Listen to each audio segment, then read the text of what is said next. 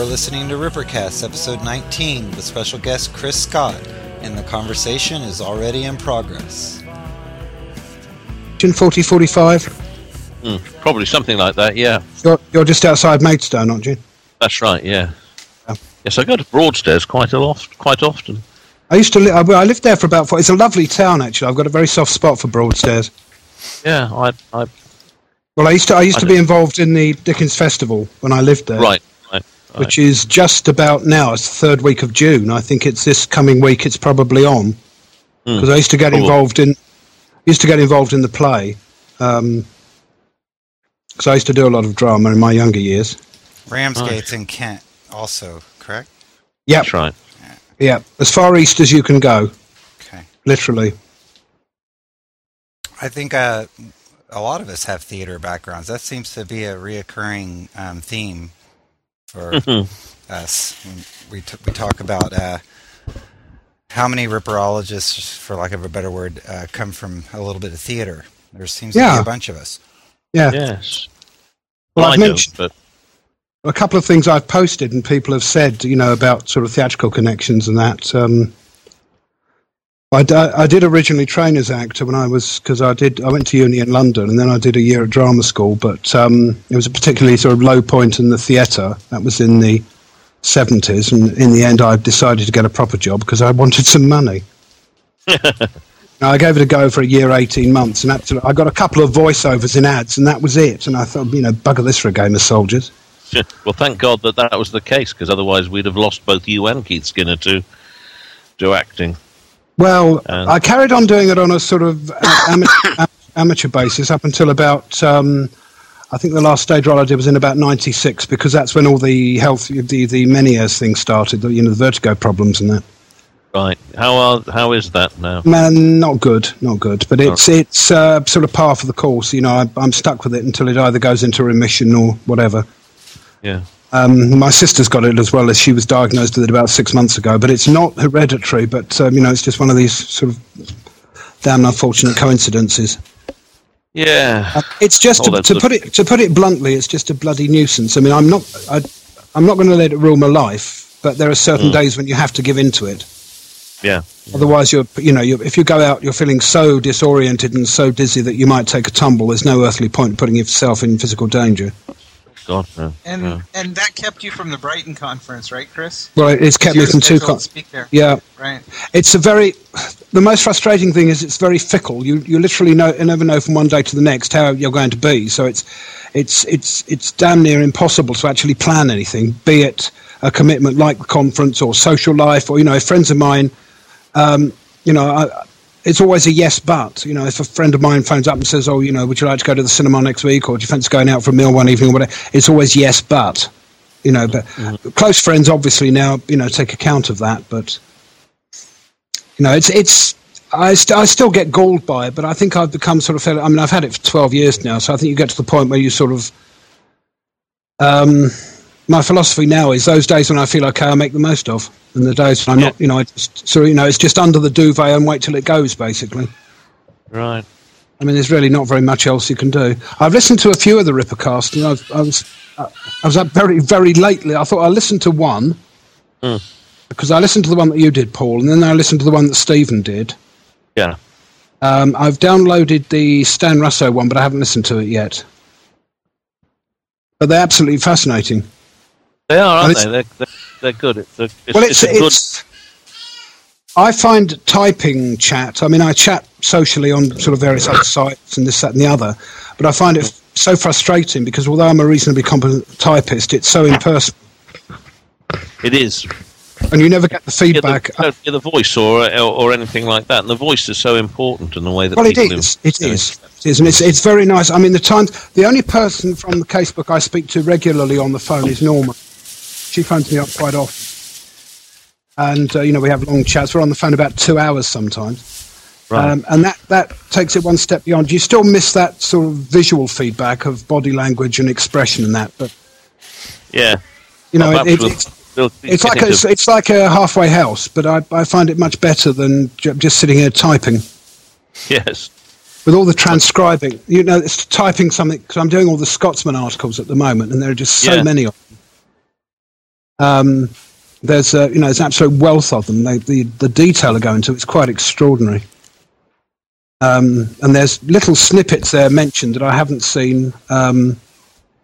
Like I've just finished doing the Elizabeth Stride articles, and because one character I'm really trying to track down is Deemschutz, or Deemschutz, however you pronounce it or spell it. Yeah. Because I just can't find him anywhere. There's no death certificate. There's no census record anywhere. Nobody knows even what his wife's first name was, which would help. Yeah. And then in America, they most did. Most of them did. This is what I thought. I've been to the Ellis Island site, but of course that only starts from about 1892 or 3, I think. So if he left the country fairly immediately after the murder, although when was that case he was involved with, the sort of shenanigans at the club? Him and Kozabrodsky, there was that court case. Because he was inside for a short time, wasn't he? Yeah, he was. There was that sort of riot at the club. I think that was 89. Yeah, it was later. It could have been 89, 90. I think I found no trace of him on the Ellis Islands. But when I was doing the Scotsman article yesterday about the, it wasn't actually the inquest report. I did that today, but it was the sort of follow-up reports. Obviously, a reporter had been around and was talking to people at Paul in Berners Street. And Paul dropped off, so let me right. get him back on. That's one thing that we want to let you know, Chris, before you continue, is that if you happen to lose your connection, hang up.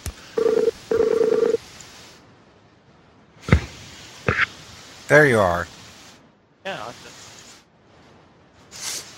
Are we back? Yeah. Yeah. Your volume isn't as loud as it was first, Paul. Unless you're. Hello, Paul? Yes. No, I haven't done anything to my volume. I'm the same as I was. Okay, that's better, I think.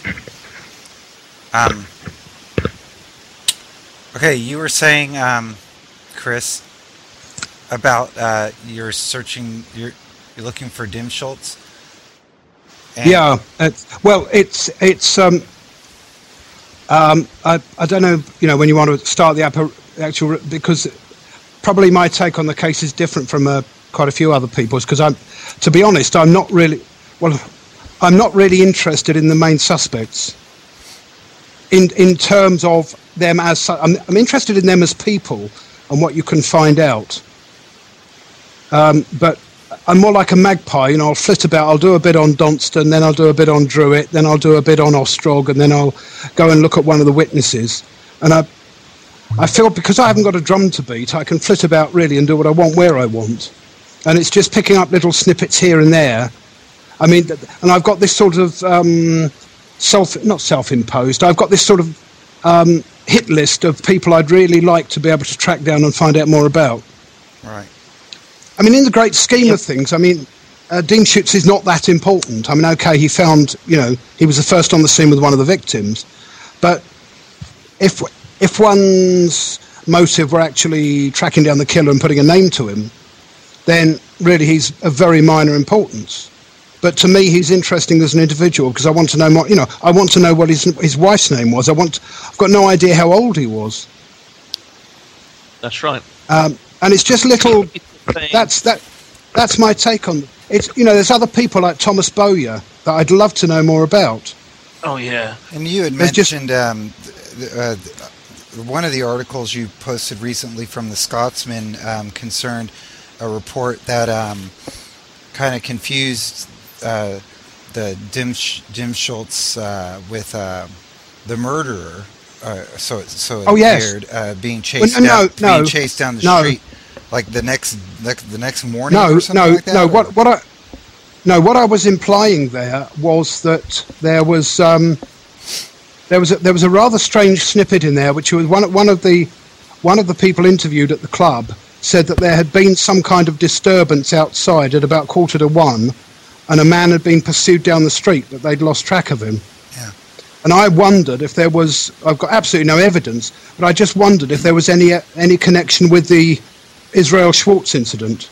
Right, which would have been at roughly the same time and involved, one man apparently chasing another down the street. Whether the clay pipe man was involved at all or whatever. I mean, it's a very murky area, the Schwartz business, but it just intrigued me that a similar sort of events seem to be happening at roughly the same time. Right, I meant Schwartz, of course. And the other thing what I was saying about sort of like a possible lead into, and I haven't followed this up yet because I only typed it up the other day, and it's probably only a reporting error, but when they came to interview Dean Schutz's wife, when she was standing at the door of the club, the reporter obviously went up to Mrs. Dean Schutz and asked her to wake up her husband because they wanted to talk to him. And she basically said, well, no, look, he's had a very long day, he's only just got to bed, I'm not going to go and wake him up. But throughout, she is quoted as being called Mrs. Lewis. And it definitely refers to her as the steward's wife. Now, whether they've just mistaken his Christian name for his surname, or whether there was some confusion and Dean Schutz was actually using Lewis as a surname, I don't know. I've got to sort of try and follow that up yet. But it's the only alternative or possible alternative surname for him that I've ever seen mentioned. We should keep all this for the podcast itself. I'm recording it, actually. Oh, right. And Sorry, so, I mean, that was literally only 2 days ago, and because I'm still typing, because Adam was wanting some he was desperately short of stuff for the next press trawl on Ripperologist, so I've sent off what I had. Yeah. And but there's some very interesting stuff in there, like the other snippet about which had been reported elsewhere. I mean, none of this is brand new, but I'd rather it was on Casebook twice than not at all. That's always my attitude. Was the two women who allegedly went to the mortuary. It was at the stage at which the body of Eddowes was still unidentified. And two unnamed women, went to the mortuary and swore that it was a lady named Jane Kelly. We know that she'd used the name Mary Ann Kelly when she was under arrest at Bishopsgate, or in custody at Bishopsgate. But this quoted her as, they identified her as a Jane Kelly. And then there was the infuriatingly, and all these press accounts, they're so infuriatingly full of tiny little comments that suggest things that they don't elaborate on. And it said something along the lines, further inquiries showed that this individual, Jane Kelly, was still alive and well. Right. So obviously it had been, and you think, well, who was that Jane Kelly? Yes. Because, Kelly was one of the people I've done probably most work on. But anyway, sorry, I'm babbling away. No, that's quite all right. No, well, it's but you're quite right. Yes, I mean, the newspaper reports are very much like that. They tell you, something is being pursued or whatever, but you don't get to receive any follow-up story. Exactly. The one who's top of my hit list, because she's certainly more important in the great scheme of things than either Dean Schutz or Bowyer or any of the other ones I'd like to know more about. And we're on the message boards or wherever, people I've spoken to, there's always this business about how little we actually know about Kelly, and thus, she's a blank canvas and she's become a focus for a lot of fantasizing and romanticizing, all of which is true. But, I always say to people, well, actually, there's one person about whom we know far less, and that's Alice Mackenzie. There's only very little is known about her past life. Sorry? Yeah, very little is known about her history, right? I mean, two alleged facts from John McCormack. One that she was around 40, and the other that she was either born and or brought up in Peterborough. I mean, we don't know whether Mackenzie was a common law name, a maiden name, a married name, whatever. I mean, that's literally all we know. So there's even less alleged knowledge than far less than there is about Kelly. I mean, I know that virtually all that we know about Kelly doesn't check out in the documentary evidence, so it all has to be taken with a pinch of salt. But because it comes from, or certain aspects of it come from various sources, we don't only, I know the vast bulk of it comes from Barnett's account, but there are sort of corroborating bits and pieces from other people. You know, there's other corroboration for the Welsh connection and the fact there was a Limerick connection. I mean, McCarthy said about the letters from Ireland, and the city missionary said he'd seen letters from her mother, and this, that, and the other. And the unnamed young woman said that she spoke Welsh and all this. Yeah. So there's some degree of corroboration, but for Mackenzie, absolutely nothing. Apart from, McCormack said she was about 40 and she came from Peterborough, and that's it. And so I find that intriguing. Sorry, I was just going to say, very little research has been done into the post-canonical 5 victims. I quite agree. Yeah, I mean, there's vast swathes of newspaper reports into those accounts, those murders, which we haven't got yet. Yeah, well, I bagged all the ones on the Scotsman, so there's a lot on them coming from the. I mean, there's reams of it. Good. They've collated on the Scotsman site. They've collated them into huge PDF documents. Like the first one, I've got 65 PDF documents to type up, and I'm on the third one. Right. And I hope they're all short. The first two when you do print preview on the text file that I sent to Adam, the first two generated 34 printed pages, and I've got 65 to do. So it's like a lifetime's. I'm looking on it as a retirement project. It's a lot of work. Well, yeah, but it's a labour of love. It's a labour of love because I think not only it's the fact that you're doing things, which are going to be used to and interest to other people. And as I said, a lot of these press reports are syndicated. But that doesn't matter to me. I mean, as I said, I'd rather that it was on the casebook 2, 3, 4 times than not at all. And also the fact that by not endless repetition, but by going through it, and seeing it from different angles, it keeps your own knowledge up to date. Chris, where do you find time to do all of this? It seems like you're like 10 men. That's what I was wondering too. It's like he has all this in his back pocket, and anytime anyone has a query, the next post. No, because I've got other projects on the go as well. Because I'm writing full time now, but I've got the fiction side on the go. And I think it's just a case of I keep rather odd hours anyway, because I live on my own. I can work as and when I want. So, and I'm a bit of a night bird anyway. I mean, I'll quite often work through till 1, 2, 3 in the morning, and I find I get a hell of a lot done then. I do as well. I'm really not a pretty sight in the mornings. I mean, I don't really get going until about sort of 9:30, 10 o'clock. Even though I'm up earlier than that, I'm like a bear with a sore head. I mean, all my friends know not to either phone me or come round before about 10 o'clock in the morning, because all I do is grunt. And I'm really not a pretty sight in the mornings. But by about lunchtime, I've had something to eat and get going. And I think it's just a case of, because I'm working for my own pleasure with the Whitechapel stuff. If I get bored with a certain project, I just drop it, and I find I can pour a lot of time into it because I love what I'm doing, and also because it does seem of use to other people. So there is an incentive. There's an incentive to keep going and keep posting.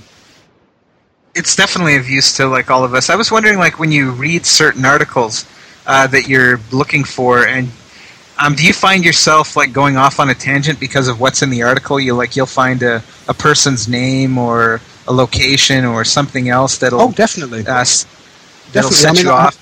Half of there's two main strings to the bow in far as one obviously is the is the press trawl thing, which then also goes over into the press reports column on the casebook. But the other one is the, census data, births, marriages and deaths and all that.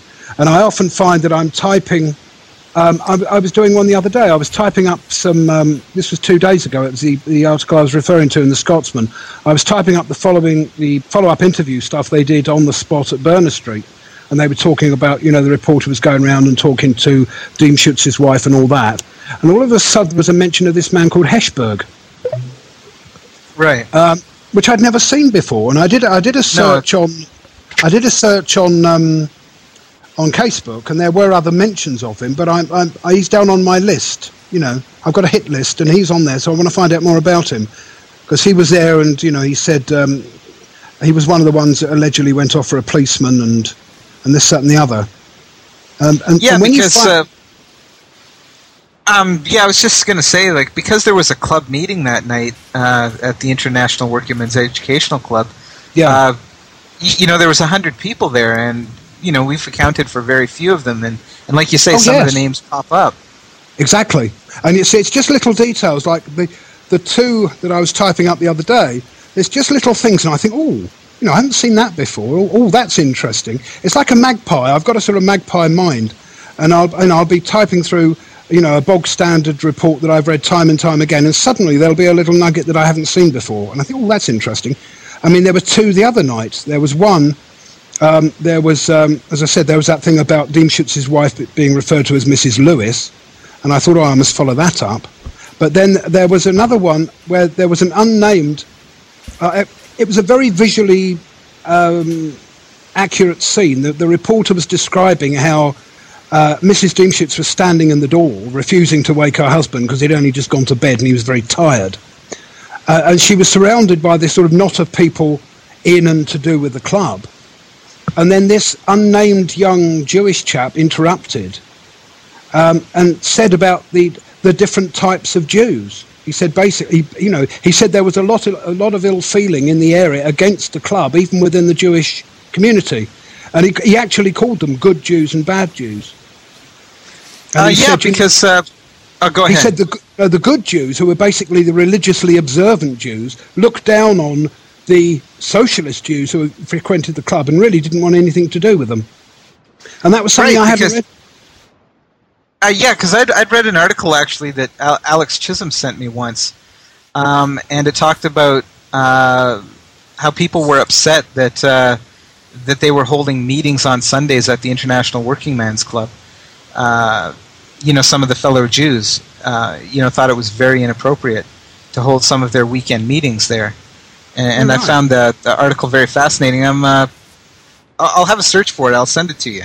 I'd like to see that. The other one was from the day after, because I've just finished typing up the articles on the 2nd of October, and there was an interesting.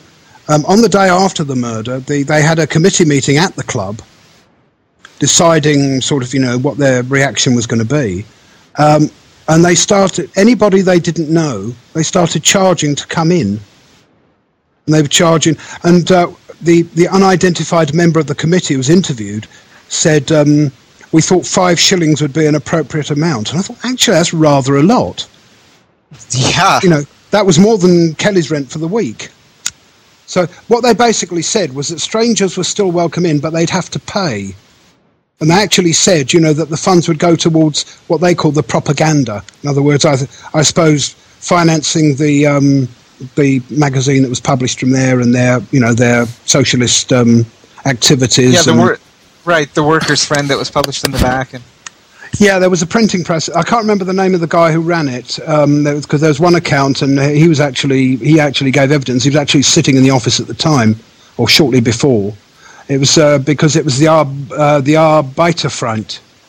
The Workers' Friend in English translation. Yeah. And was it Philip Krantz? I think it was.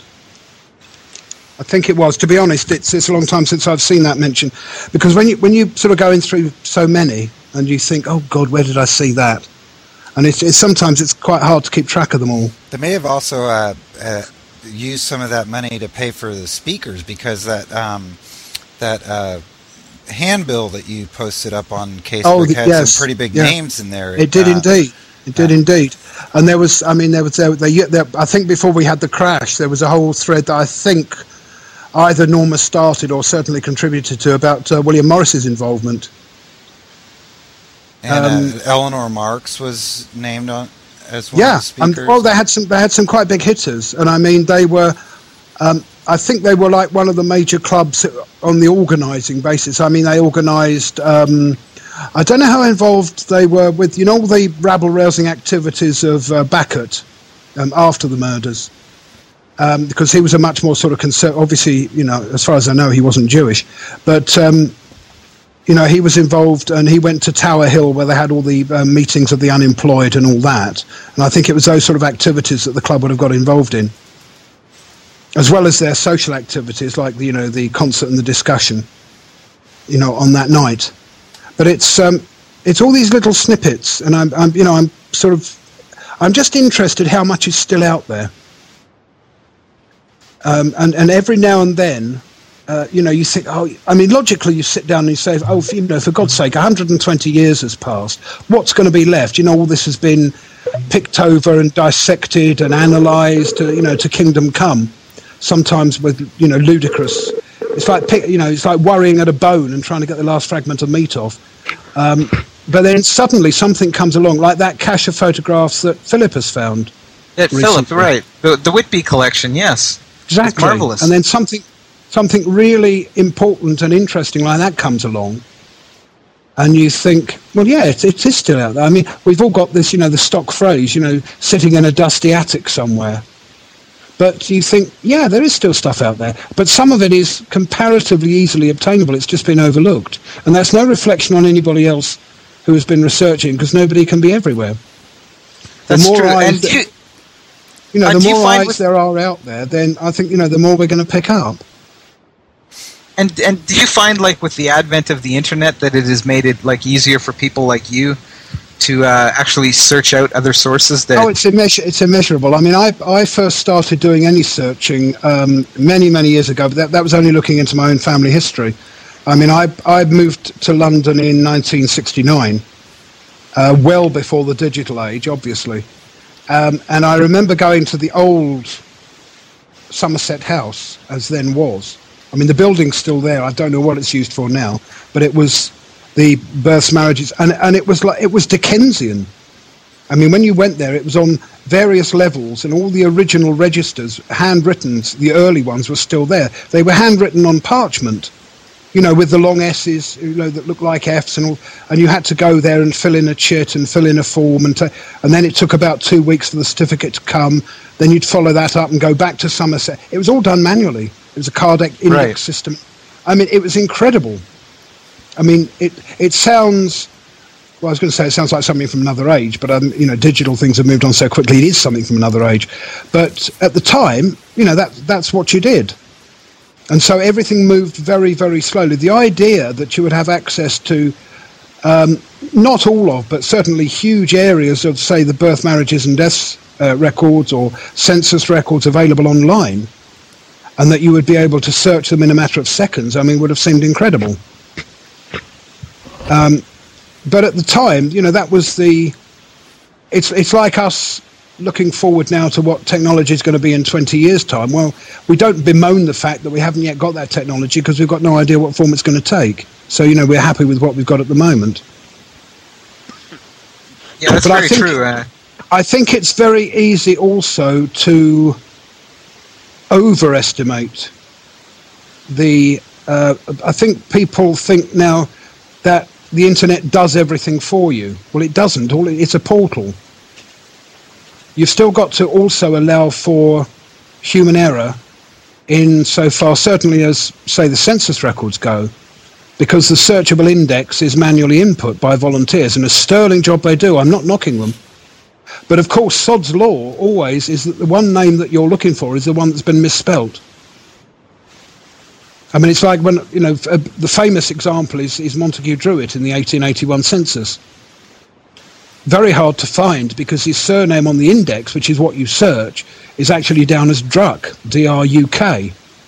Huh. Okay. When you look when you look at the original sheet for Valentine's School, you can see, because it's all handwritten by enumerators, you can perfectly easily see how somebody has read that as DRUK. The ITT is all conflated together, and it looks like a K. And then, of course, let me get the introduction to the show in real quick, and then we can carry on.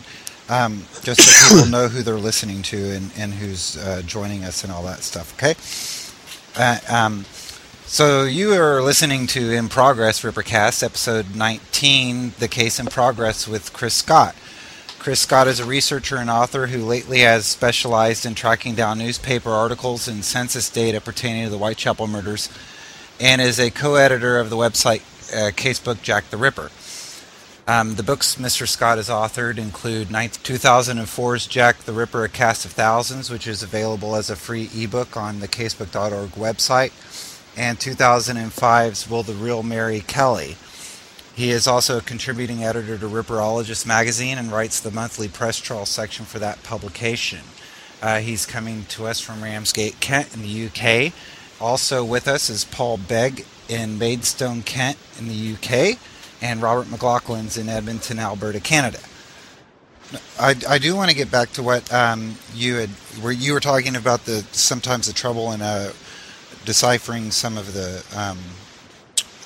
script in those census records, and that does come up often on some. Well, I think we've got a double problem in that there's a certain a significant number of individuals that one's potentially interested in the Whitechapel case who, because of the ethnic mix in the East End, were of, let's say, predominantly Eastern European extraction. And either those names become anglicised or there was a very heated debate recently which completely baffled me in the sort of venom and the ardour of it on Casebook about the spelling of Diemschutz's name. Right. And, the point was made that he's only called Diemschutz in the Times accounts, and in other accounts, like of the court cases, either called Diemschitz or Demschitz or Dimschitz or whatever. So you've got that problem for a start. But as I said, you've then got the added problem that the searchable index, which is what you go to when you're trying to find somebody in the 1891 census or 1901 or whenever, is a compilation, is essentially a database of manually input data by volunteers. Sterling work they do, and mistakes are inevitable.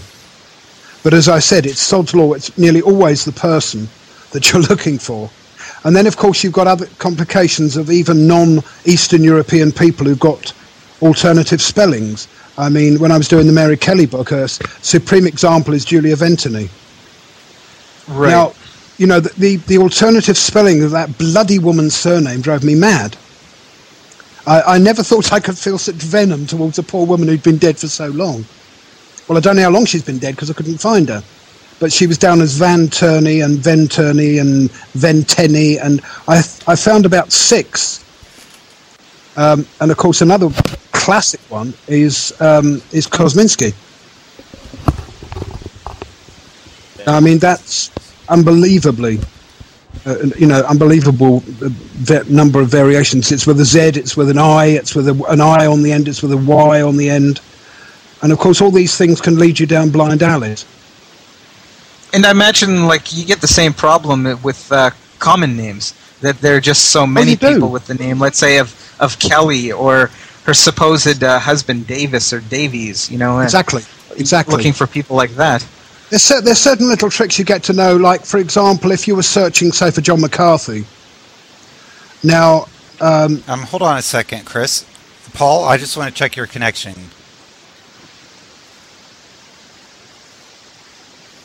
Because Paul keeps texting me. He's on. Well, I know he can hear us, but we can't hear him, is the problem. Okay. Yeah, I remember when I was searching...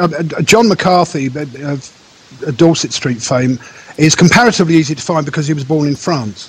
I mean, most of the McCarthys are Irish. I think we've lost Paul again, haven't we? Yeah, that's okay. Shall I carry on? Yes, carry on, and we'll try. As I said, you learn these little tips and wrinkles. For example, when I was searching for, I mean, they often drop the Mac I mean, quite often it's like Mrs. Carthy, who was allegedly Kelly's landlady in Breezers Hill. She's almost certainly McCarthy. Whether or not she's related to John McCarthy is a moot question, and I really can't comment on that. But so if you were looking for John McCarthy, say, in a census, he could be under Carthy. He could be under McCarthy with a gap, so it'd be MC space Carthy. But what the Victorians did quite often was for the C of Mac, they put an apostrophe. So he'd be M apostrophe Carthy. It's like the police officer, McWilliam. I mean, he's often, in press accounts, he's down as MWilliam, M apostrophe William. And it's all little sort of wrinkles like that you learn, which can help. Now, same thing kind of goes for a more simpler name like Fleming. Oh, yes.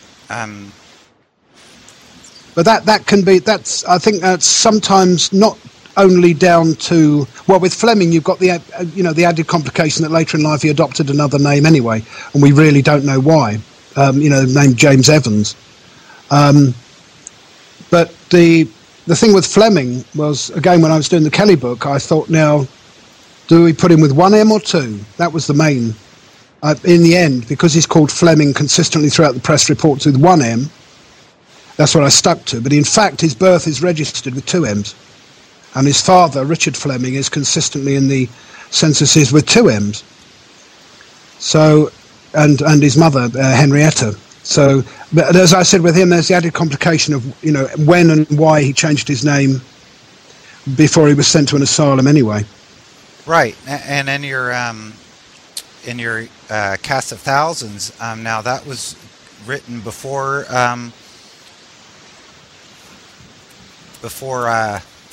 Mark King, the real Mary Kelly. Mark King discovered Joseph Fleming in the Claiborne Mental Hospital records? Or? Yes, that's right. Yeah. Okay. But the book that's coming out very shortly, I've had the chance to update that because Joseph Fleming is one of the characters who I go into, and I've had the chance to incorporate that more up-to-date material. Because the one we're waiting for now it's called The Ripper in Ramsgate. All right. And actually, that's just tracing, what connections there are. I stress right from the first sentence of the book that I'm not saying the Whitechapel murderer ever lived in or even visited Ramsgate. It was just to look at what connections there were, and not too tenuous connections between the town and the murders.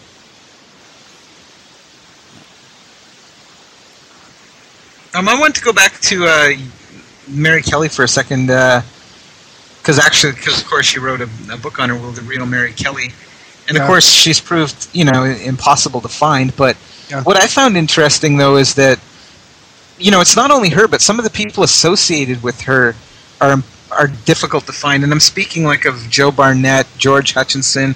You mentioned Thomas Bauer earlier. These people around her are also difficult. I'm pretty certain that I think the Joe Barnett that was identified by Bruce Paley is the one. I mean, there were two. There were two books that came out that were specifically. There was the Paul Harrison one and the Bruce Paley one. Now, yes. the Paul Harrison one, I'm sure, although obviously I respect his research, I'm sure he's got the wrong Barnett. Absolutely certain, because the Barnett in Harrison's book is undoubtedly, beyond any question of doubt, is Jewish, because all the Barnetts in the East End were broadly either of Jewish extraction or of Irish extraction, and I think there's absolutely no doubt that the Joe Barnett who lived with Kelly until the 30th of October was Irish in background. He's consistently referred to as an Irishman or of Irish extraction. So I think the one who was identified by Paley, and he also did all that sterling research into the fish porter licenses and the Billingsgate connection and all this,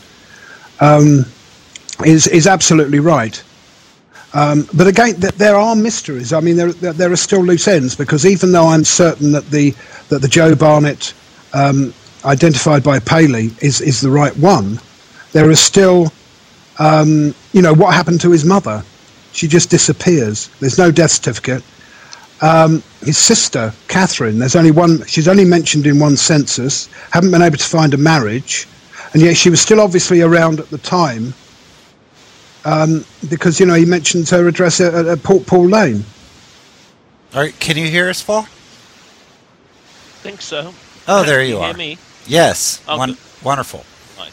So, you know, it's all little odds. There's a pair of them. There's, as I said when we were chatting earlier, the ones I really would love to go into and find something about are Alice Mackenzie and John McCormack, because I've been able to find absolutely. I mean, I can find John McCormack's. I mean, plenty, but there's none that fit what little we know of him. And Alice Mackenzie is an even more impenetrable mystery than Kelly. But because this aura, this romanticism, which has not been aided by, you know, the Heather Graham performance and the 1988 Lorimar production, there's this sort of romantic froth and fantasy has been built up around Kelly, because she was the youngest and allegedly the prettiest and this, that and the other, and the murder was the most savage. I think this mystique she's become a blank canvas, and all these preposterous sort of excrescences have been built up around her, like the royal conspiracy theory and all that, of which she's a sort of central linchpin.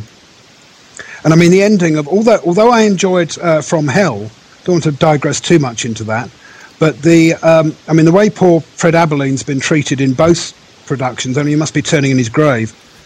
Yeah. But I mean, the Johnny Depp, although I like Johnny Depp very much, but I mean, and certain parts of the From Hell film, some of the set pieces and some of the set design I thought were wonderful.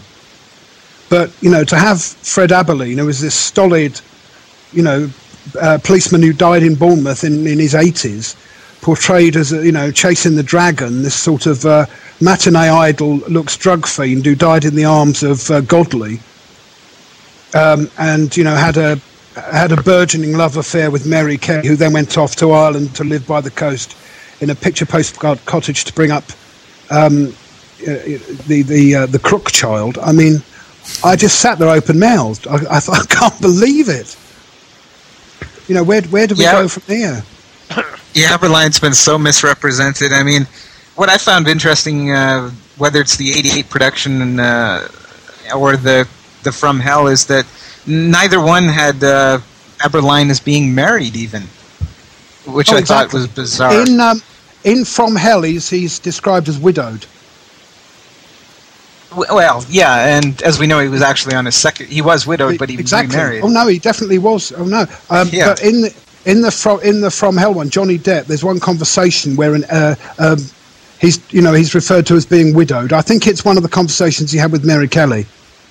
There's one scene, obviously entirely mythical. There's one scene where he sort of sneaks Kelly out of Whitechapel and takes her to an art gallery. It's not specified whether it's the National Gallery and so of course she happens to see a portrait of Albert Victor and says, "Oh, that's him," you know, in a sort of almost not quite a Dick Van Dyke accent, but I'm not knocking Heather Graham because I think she's a lovely actress.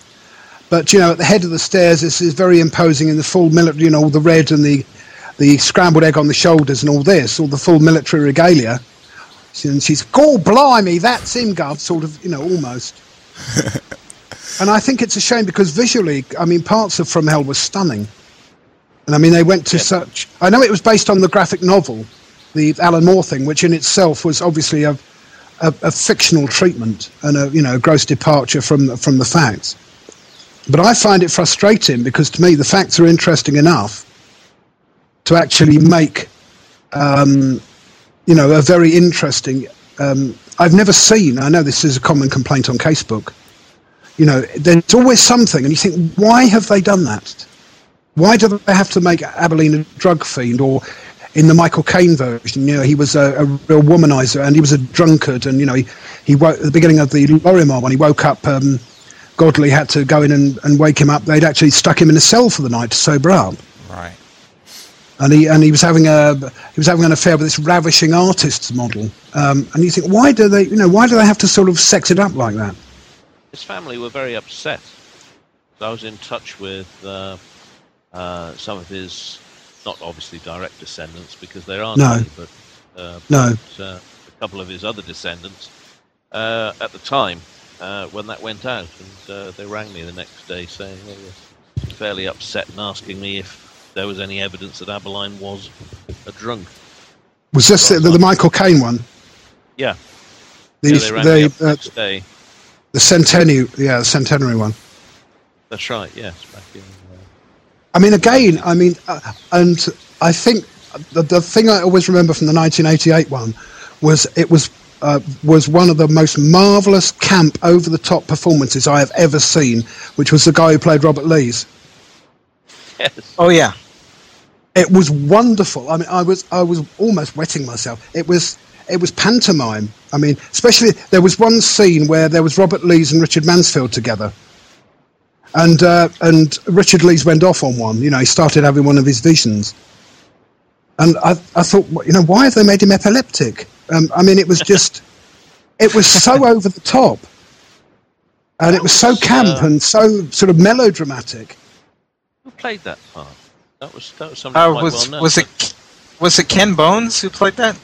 I can't remember the name. I thought it was the guy who was in MASH or something, the movie MASH, but not the TV. Donald Sutherland. Donald Sutherland. He was in. He played Lees in a different. I remember the name. The only one I can remember was the name of the. I remember the name of the actor who played Mansfield in the 1988 one. That was a guy called Armand Assante. That's right. Yes. Yeah, he played Mansfield. Yeah, Ken Bones did play Robert Lees. Yeah, I just pulled it up. Oh right. I must have having said all that, sounding hypercritical, both From Hell and the Michael Caine one. I mean, I've watched them both time and time again. You know, I'll gladly put them on and watch them.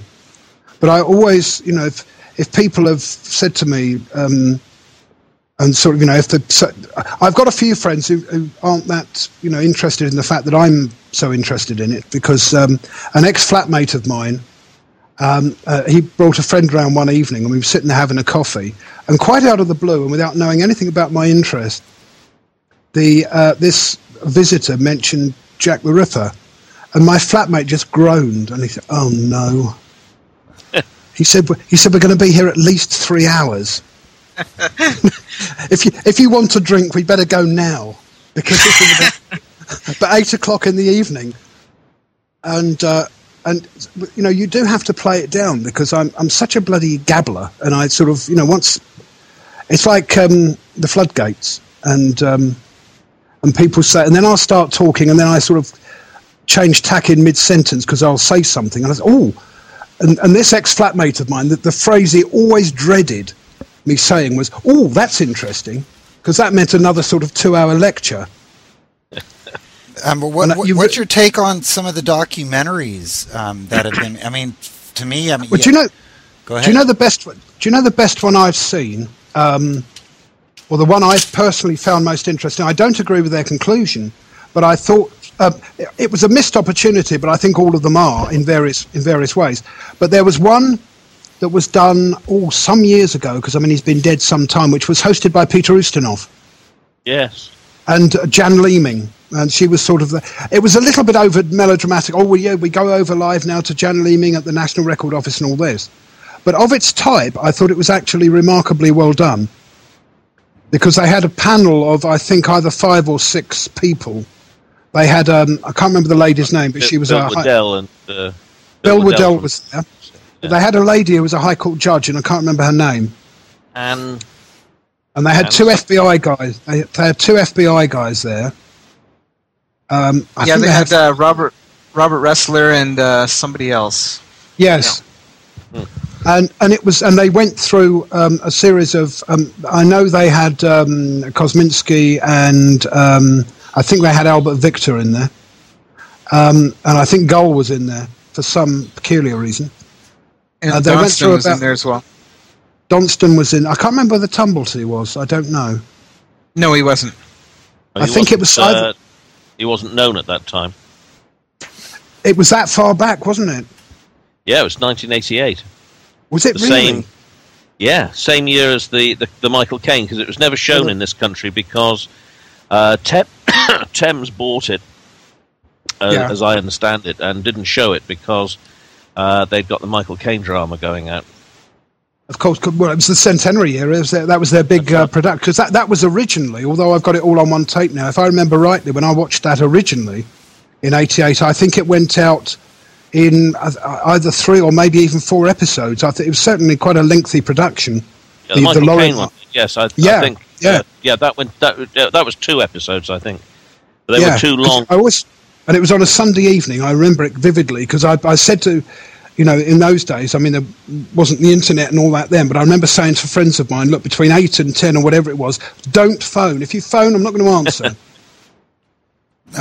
Wasn't there a moratorium on mentioning Prince Eddie in connection with the Jack the Ripper case, or was that just my copy of Prince Jack? Has this banned in the UK thing on it. No, I think that's certainly. I've never heard of any. I know the only thing I know was that the palace has consistently. The palace officially, as far as I understand it, has always, as they do on most things, has simply refused to comment. But they've let it be known privately through what are normally called informed sources that they think that the whole idea is nonsensical. But I think the official line from Buckingham Palace on the whole idea of Eddie being involved in any way is simply, it's nonsense, and I'm afraid that's my view as well. Yeah. Right, I wasn't sure if there was I don't know. I can't recall if it was just that Prince Jack wasn't able to get published in the UK for a while, or if. I don't think that would be for any kind of sort of. I mean, the British press now, God, you try and keep anything out. Right. I mean, that would almost smack of the sort of gentleman's agreement there was during the abdication crisis. I mean, people in Britain were virtually the last people. It was being freely reported in America. But there was this gentleman's agreement; it wouldn't be reported over here. Well, nothing. I don't. The press now is so voracious. I can't see anything like that. There was the in the wake of Diana's death. There was the sort of, I suppose you could call a modern version of a gentleman's agreement that the two princes would be comparatively left alone until they were grown up. But I mean, now it's open season. Right. And I don't think anything. The fact that it was royalty that was mentioned. If anything, I think that would be an incentive now for it to hit the. If you can mix royalty, and that's the Fairclough book. I mean, it's got the perfect title. The Royal and the Rippers. Sorry, the Ripper and the Royals. I mean, it's you're combining the two things that are going to guarantee you a headline. Back to Kelly. Recently, you've revived this whole Tottenham connection. Oh yes. Can you go into a little bit of that for us? That's an ongoing. What happened was, it was quite interesting because it's one of these things you sort of read about that happened to other people, and you're always a little bit sceptical because after the Kelly book was sort of out and ticking over, it's never going to keep me in the style to which I'd like to be accustomed, but it's doing okay. I had an email. Obviously, somebody had been. It's not. I hasten to add, it's not somebody who's a member of Casebook, but they'd been onto Casebook and private messaged me. Well, rather, because you can. The way I've done it, sort of open access. You can email me from the profile, and I got this rather intriguing email from a lady who lives just north of London, who basically said, there's a very strong tradition in my family about Mary Kelly. I've just read your book. Would you be interested in talking? So I emailed her back and said, well, could you give me a little bit of an idea? I said, I don't expect you to spill all the beans in an email, but, I didn't say to make sure it's worth my while following up, but you know what I mean? And anyway, she just said, well, basically her great-great-grandfather claimed that he knew Mary Kelly. She lived in Tottenham. There was this woman who had been called Mary Jane Kelly, and she married shortly after the murders and became Mary Jane Atkinson, lived in South Tottenham and was well known to this lady's great-great-grandfather and grandmother. And he was adamant that this was the Mary Jane Kelly from Limerick, and this was the story that this woman told. And it struck me, and I thought, well, there's so many holes in that, it's untrue. But anyway, the lady then phoned me, and she's now become a friend, and she phones me sort of like every couple of weeks. She phoned me actually last week because she's been in touch with her oldest surviving relative, who's an uncle of hers. And, you know, stuff's coming out in dribs and drabs. I've now got some details which I'm waiting for a little bit more about a brother of this Mary Kelly, who was called Patrick Kelly, who I've got some more information about. And, you know, when I started checking out, you know, everything she'd said, not obviously the putative connection, but the factual details that she'd given me, to my surprise, did check out. Because normally these family stories, including ones in my own family, which are not Ripper related at all, but which I've checked out, there's usually holes in them, but you can see how the misinterpretation has arisen. But, you know, all of the people involved did exist, and she married when she said she did, and her maiden name was Mary Jane Kelly, and she was Irish. Her father wasn't called John. He was called Dennis. He was a sergeant major in the army, and she kindly forwarded part of his army papers on to me. So that's really the state of play at the moment. I mean, it's one of these cases where the lady involved, especially having seen some of the discussions on the message boards, said, look, I'm quite willing for this to go onto the casebook site, but he said the only condition is that, please, you mustn't include anything which could lead anybody to identify me. She's not doing a Greta Garbo and being over dramatic, but she really wants nothing to do with it. She's willing for the information to go out there, but she doesn't want to be pestered. And do you know what I mean? Right. Like some of the descendants that Neil Sheldon has contacted. Yeah. You know, Annie Chapman and Eddowes, who don't want to be identified. Exactly. And I think, you know, there have been other people who've been on have even come onto the message boards and sort of either claimed to be relatives or descendants. There was a lady who came on who was had some family connection with John McCarthy. And there was some great hoo-ha, and sort of, you know, the message board imploded and she buggered off, basically. And was never heard from again, but without imparting the family information which she said she had. So, which I thought was a bit sad, you know, as a bit of a loss. Even if it turned out to be nonsense, if it's given in good faith, I think it deserves investigating. And the lady that I've spoken to, who's the source of this Mary Kelly in Tottenham story, although, to be frank, and she knows this because I've made it clear right from the beginning, I think the historical basis for the story is nonsense. I think it's interesting insofar as it occurred so quickly after the murder. This woman was claiming to be the Mary Kelly of Miller's Court fame back in sort of 1891. Because, I mean, the guy who, this ancestor of hers, this Alfred Joel, from whom the story came, was absolutely adamant that this, I don't, you know, and I kept saying to, I nearly said her name, but I keep saying to, whenever I speak to her on the phone, I said, do you know why your great-great-granddad was so adamant that this was the Mary Kelly of Ripper fame? She said, I don't know. She said, that information is just lost. She said, but he was absolutely adamant. She heard this story from her grandmother. And it's pretty amazing, though, that all of these things are checking out. Well, there's certain. Well, I mean, not to connect her to Mary Kelly of Miller's Court necessarily, but that, you know, there is this history that you've been able to uncover in the census. I think what we've probably got is, you know, a lively account of a fantasist. I think this woman who lived in Tottenham, Mary Jane Atkinson, as she was by then, and she lived through into the 1920s. I think we've got, you know, a lively imagination. It was 3 years after the murders. Whether she was like dining out on it or just being a Walter Mitty character, who knows? Yeah. But the two things that intrigue me are the very bizarre circumstances surrounding the death of this lady's ancestor, the one from whom the story originates. In that he was a carpenter, and again, she sent me a copy of his death certificate and a local press account of the inquest, which verifies exactly what she said. He was a master carpenter and joiner, and he was working for another company in Tottenham, and he hanged himself in 1896 in his 30s. I think he was 37. This Alfred Joel. But the bizarre thing is that the last thing he did before he hanged himself was he made his own coffin, which I find incredibly bizarre. But you'd sort of expect that of a Victorian. You wouldn't expect it today, though. I presume so. Yes, but I mean, I know they had a very.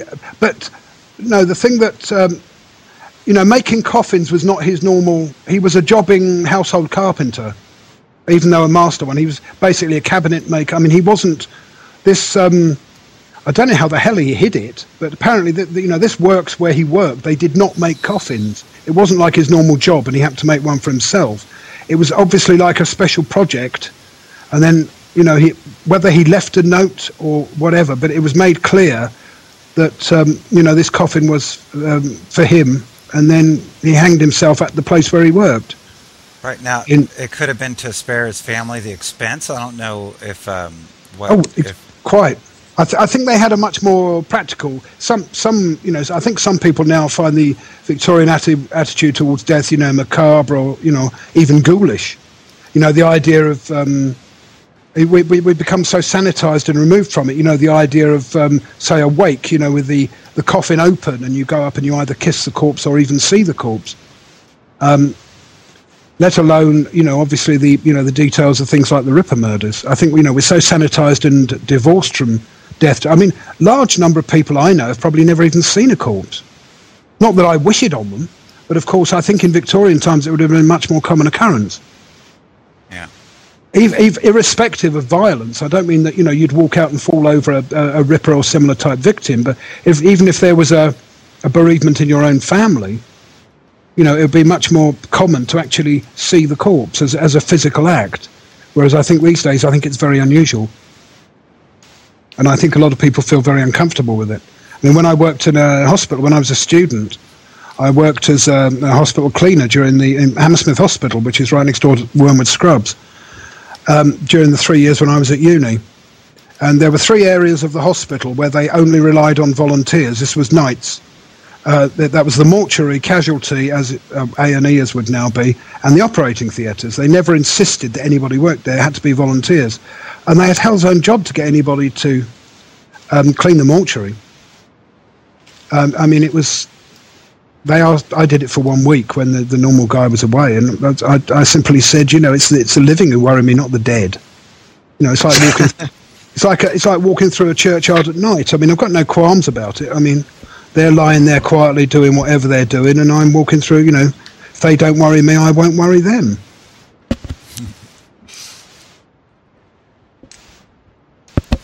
Robert? Yes, I'm trying to reconnect with Paul. We're having connection problems, obviously. Oh, it's a shame. With Paul. Hopefully he won't give up on us, and I'll try to get him back. So. Yeah, because...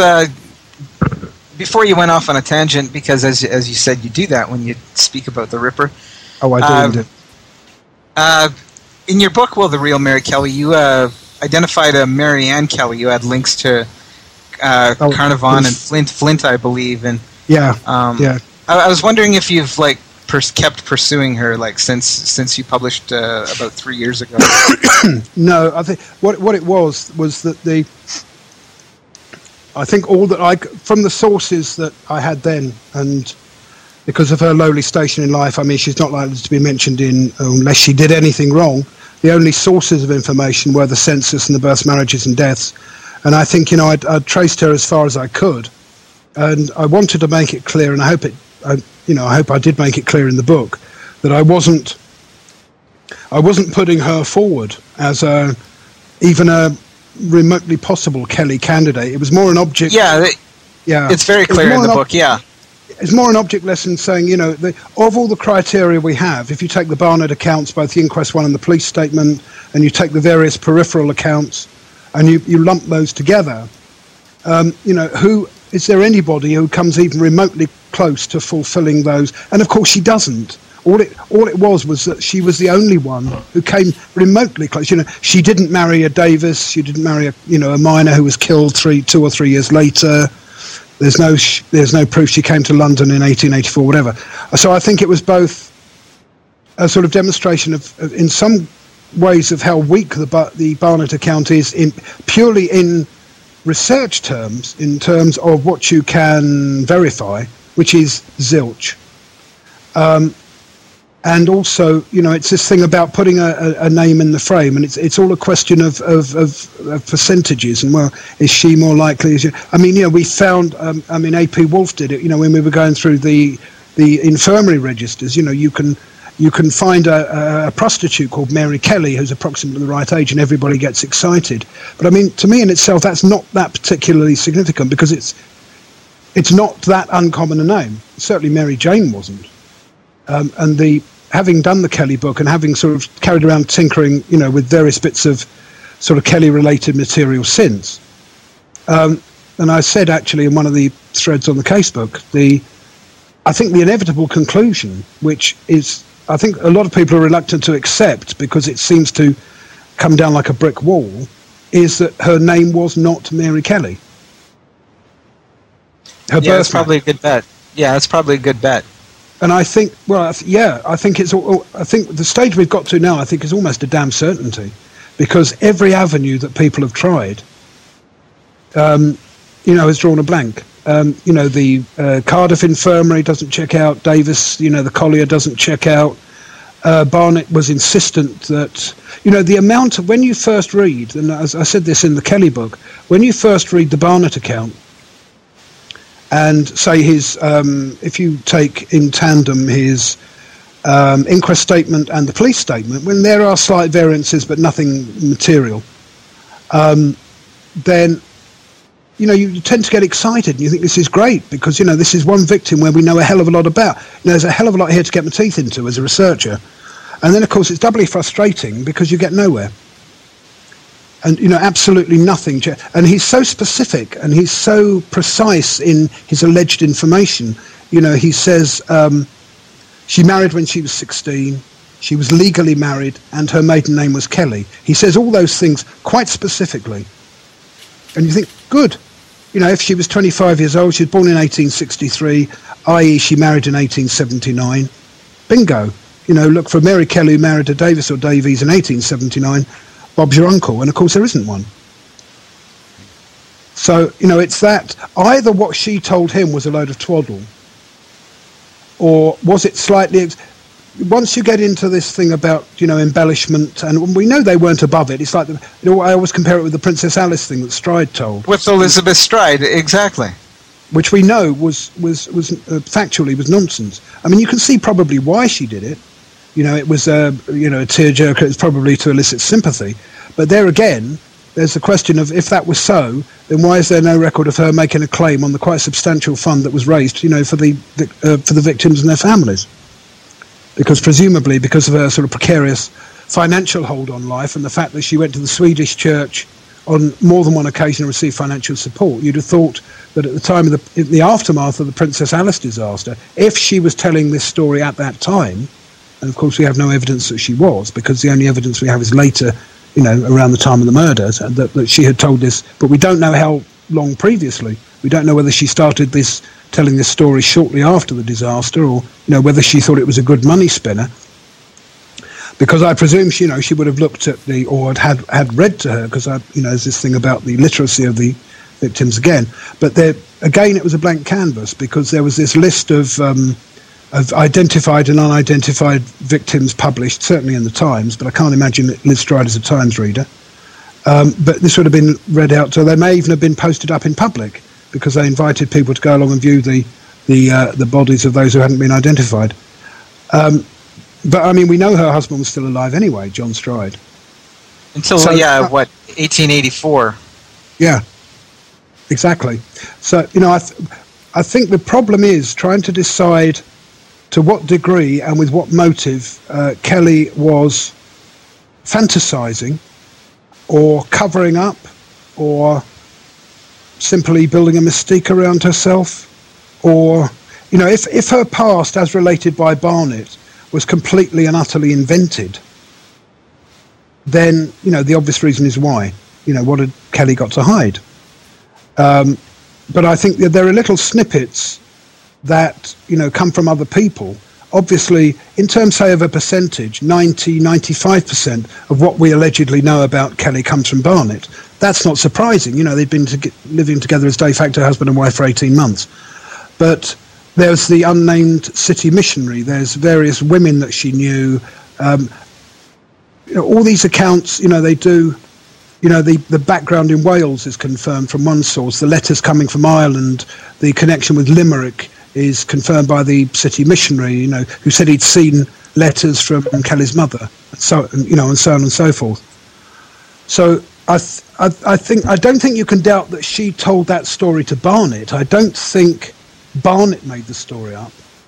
I think, you then have to go back one remove and say, did Barnett relate that at the inquest in good faith, believing what Kelly had told him? There are discrepancies, as I said, but and there's intriguing little snippets, like the time when Barnett says that, and this wasn't in the inquest testimony, it was in one of the press interviews of Barnett. They tracked him down to a pub near the lodging house where he was staying. And Barnett says two sort of very interesting things. One is that on one occasion, Kelly's father came to London looking for her. And she found out about this and hid. Now, whether that gives a clue as to why, all this invention. And the other one was that in the same interview, he said quite specifically that the brother who was in the army, who in one version is called Henry, the one who was nicknamed Jonto, did, at least on one occasion, did come and visit Kelly. So that's the only sort of very tenuous evidence you have for any kind of links with her family. Which, of course, then leads on to the often asked question, why did no member of her family show up for the funeral or come forward? When, the fact that she'd been living a disreputable life as an unfortunate, the other four victims had, but still friends and relatives came forward and tried to give them as decent a burial as they could. There's also a story about letters being left behind from her family. Isn't that true? Yes, there was stories of I think at one time McCarthy claimed to have or to have received letters, which he then passed on to her. I don't know whether she used the shop in number 27 as a sort of poste restante, as like a PO box. But then if she had, he did claim they were from Ireland. Yes, he claimed they. Well, one of them, the one account I've read, he actually specifically claimed they were from her mother. Yeah. Which I mentioned in the Kelly book, you then get into this tortuous speculation, and because it's so ill-informed, you can never resolve it, as to, when did they come to Wales? When could you logically expect to pick up Kelly in the census if she was born in 1863, which is by no means certain, because the fact that she's 25 on her death certificate is only speculation. Because it includes both of the surnames, she's down as, and also the Franco form of her name is down as given by Barnett. She's down as Marie Jeanette Kelly, also Davies, on the death certificate. But if she was born in 1863, then, Barnett, these nebulous phrases, he said she was brought to Wales when very young. Well, what does that mean? Does that mean 2, 3, 5, 6? If she was born in 1863, then she should be in the Welsh census in 1871 because she'd have been about 8 years of age. But none of these things is so frustrating because none of these things tie up. And this is why I think she's become such a sort of object of desire for researchers. I don't. But there are those little clues, the letters, and her brother supposedly. I mean, that does kind of it. If there's, let's say this woman invented the name Mary Jane Kelly, it could still point to something of an immigrant from either Ireland or Wales, as opposed to like born and raised in the East End and totally fabricating her background. So if the name Mary Jane Kelly is a, I was going to say a nom de plume, but nom de guerre or whatever you want to call it, is an alias. Even if all the rest of what she told Barnett is substantially true, or even totally true, if her name was, if she was Jane Doe, and then, married in 1879, married David, it's still going to make her incredibly hard to find, because you've just got nothing to go on. Because if the surname was invented, then obviously some of the information coming from Barnett, like that, all the information about her father, certainly his name, he specifically says he was called John Kelly, he worked as a gauger in an ironworks in Carmarthen or Carnarvon, so on and so forth. Well, there's no indication when he died, but as I said, there's this interview with Barnett when he said the father came to London looking for her, which obviously suggests a family rift. And if the letters were true, as I said in the real Mary Kelly, the most likely scenario to me, and it is, and I always try to emphasise, almost feel like putting it in capitals. Look, this is speculation, but the most likely scenario seemed to me, and there's absolutely no evidential basis for saying this, was that Mary Kelly came to London from Wales, presumably to go into service or to follow some kind of respectable, with her family's blessing. I mean, my grandmother did the same, and we lived in Surrey. When she was only 14, she moved to London and went into service in the very early 1900s. Now, if Kelly had done that and had been keeping in touch with her parents by letter, but had fallen on bad times, shall we say, and had ended up in Whitechapel in the street, well, on the street rather, then, that she may have been lying to her parents, oh, everything's fine, I found these lovely employers and this, that and the other. Dad might have found out, came steaming up to London to find out what on earth was going on. That's why she hid, because, she was ashamed of what she'd become. But again, that is utter and complete guesswork. Right. And another possibility of the hundreds is that she had a background similar to Catherine Eddowes, in that she, could have been from a large family. Yes.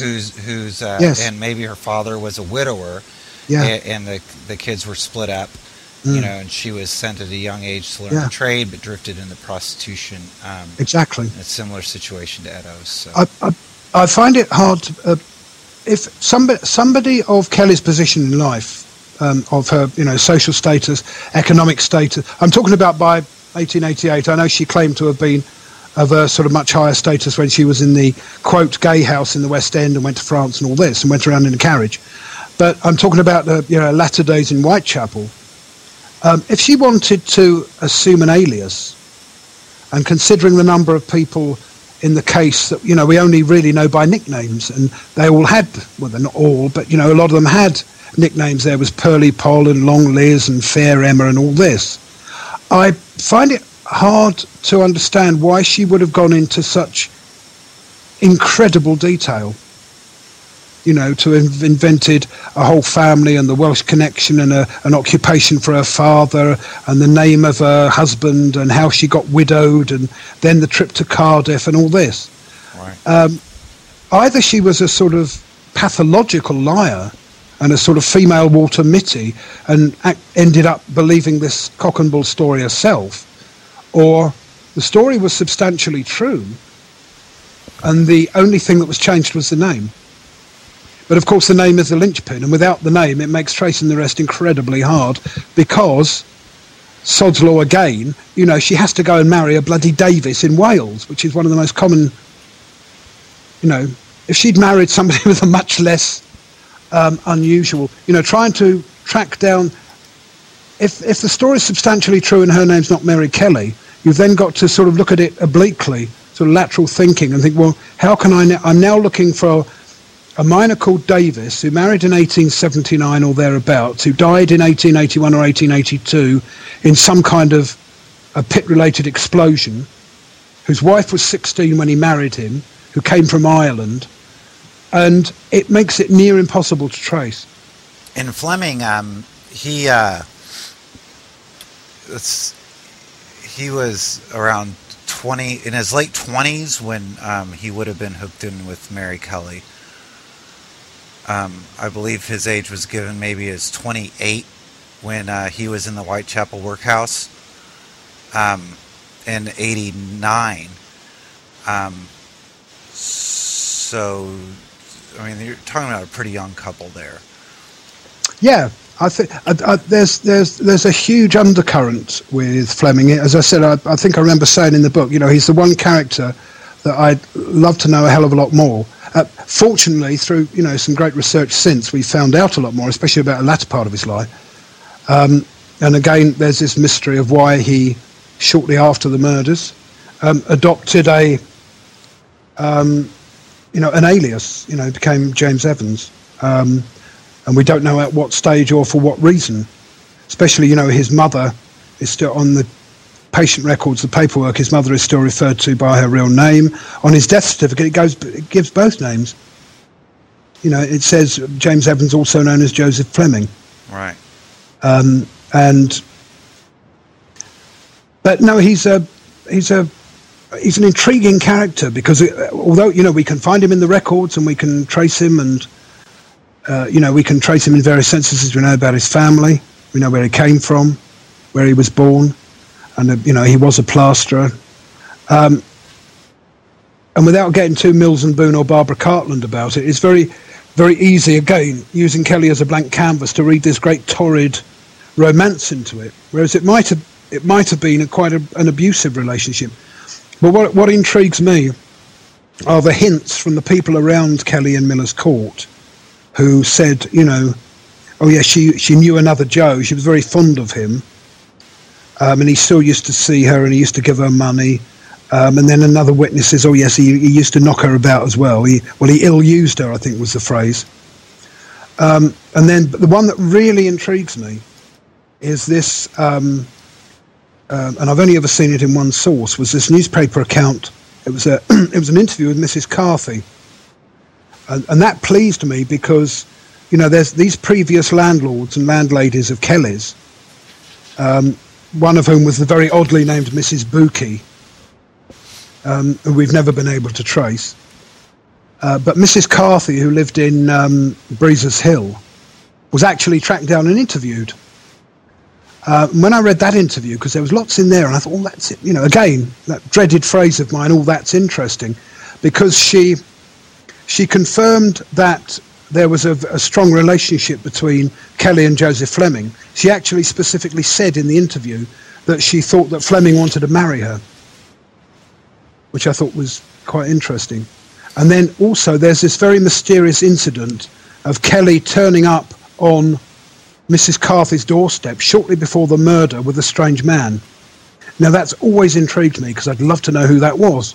Right. Because she turns up at 2 o'clock in the morning, and again, like Barnett with his phrase "very young," Mrs. Carthy uses this phrase "shortly before," and she says shortly before the murder, Kelly, who had been away from the area of around the Ratcliffe Highway for in excess of 18 months, suddenly out of the blue, sometime shortly before the murder, use her phrase, Kelly turns up on her doorstep at 2 o'clock in the morning with a man that Mrs. Carthy didn't recognise, and asked if she could have a bed for the night.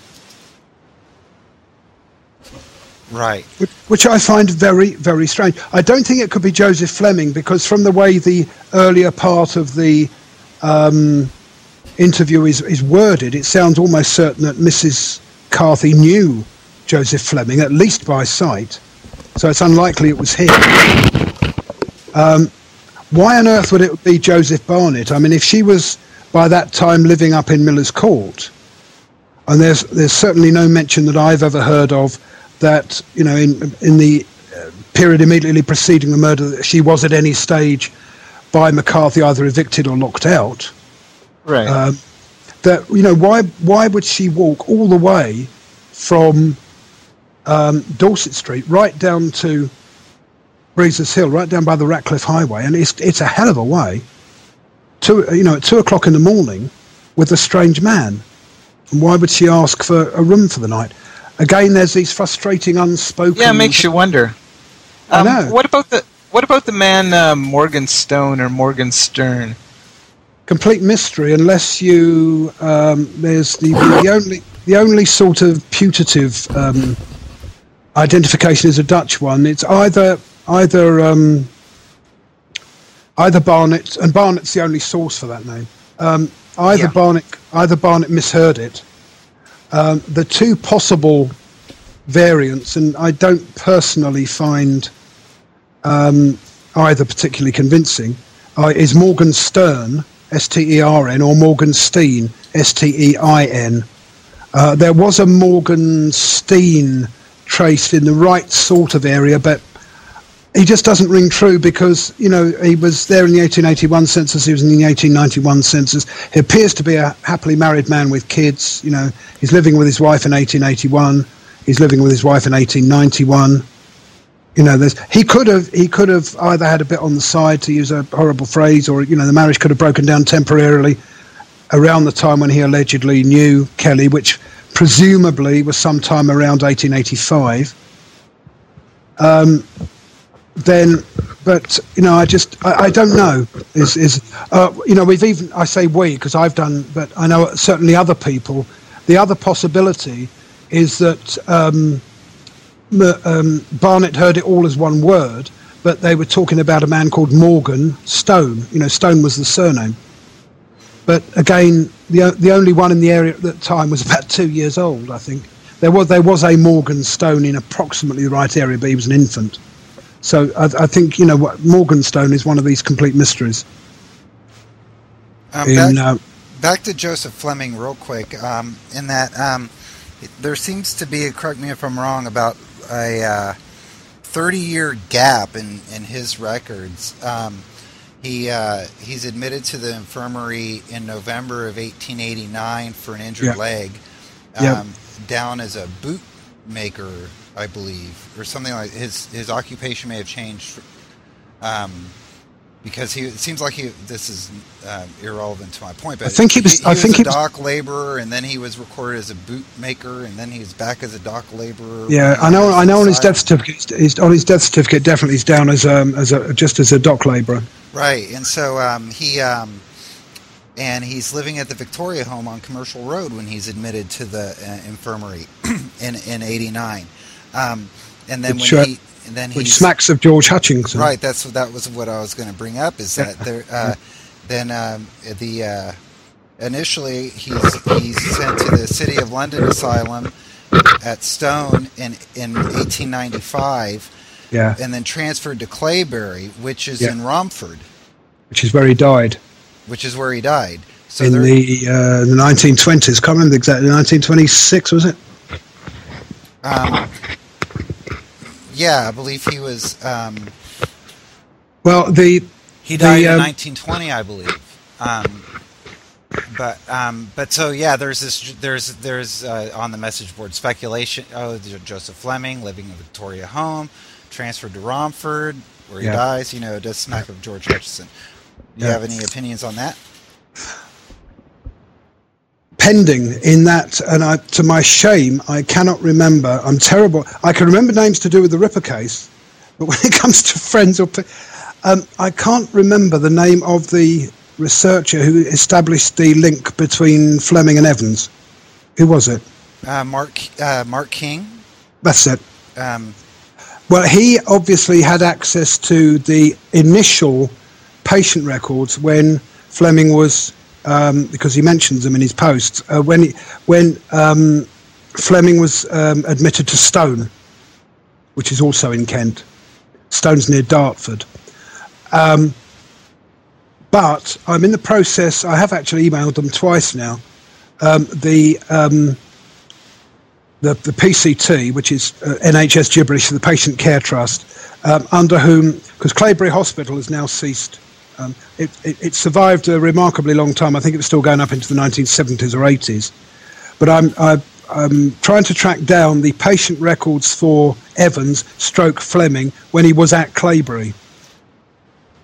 Because what I haven't seen listed anywhere is what condition he was actually diagnosed with.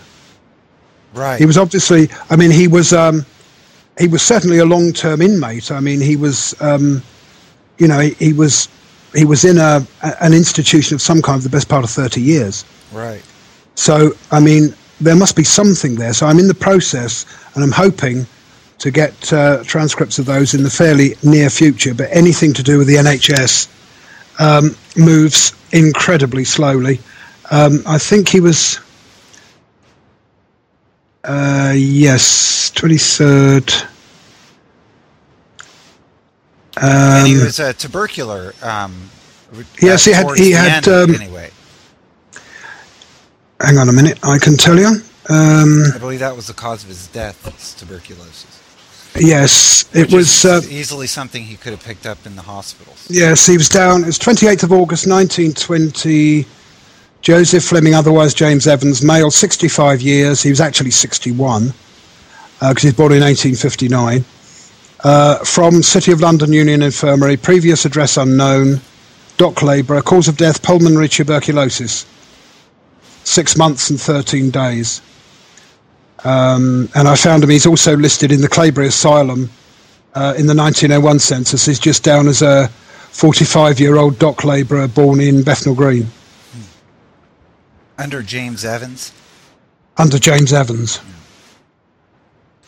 Yeah, he's under James Evans in the because one of the projects I did some time back was transcribing the admissions registers from the Whitechapel Infirmary for the period of 1888 and into 1889.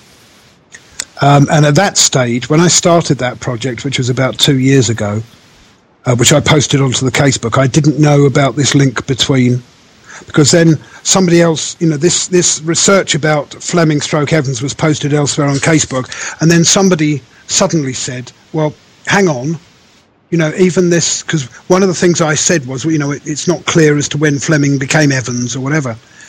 Then somebody pointed out that there were at least two entries on what I was posting of the right age.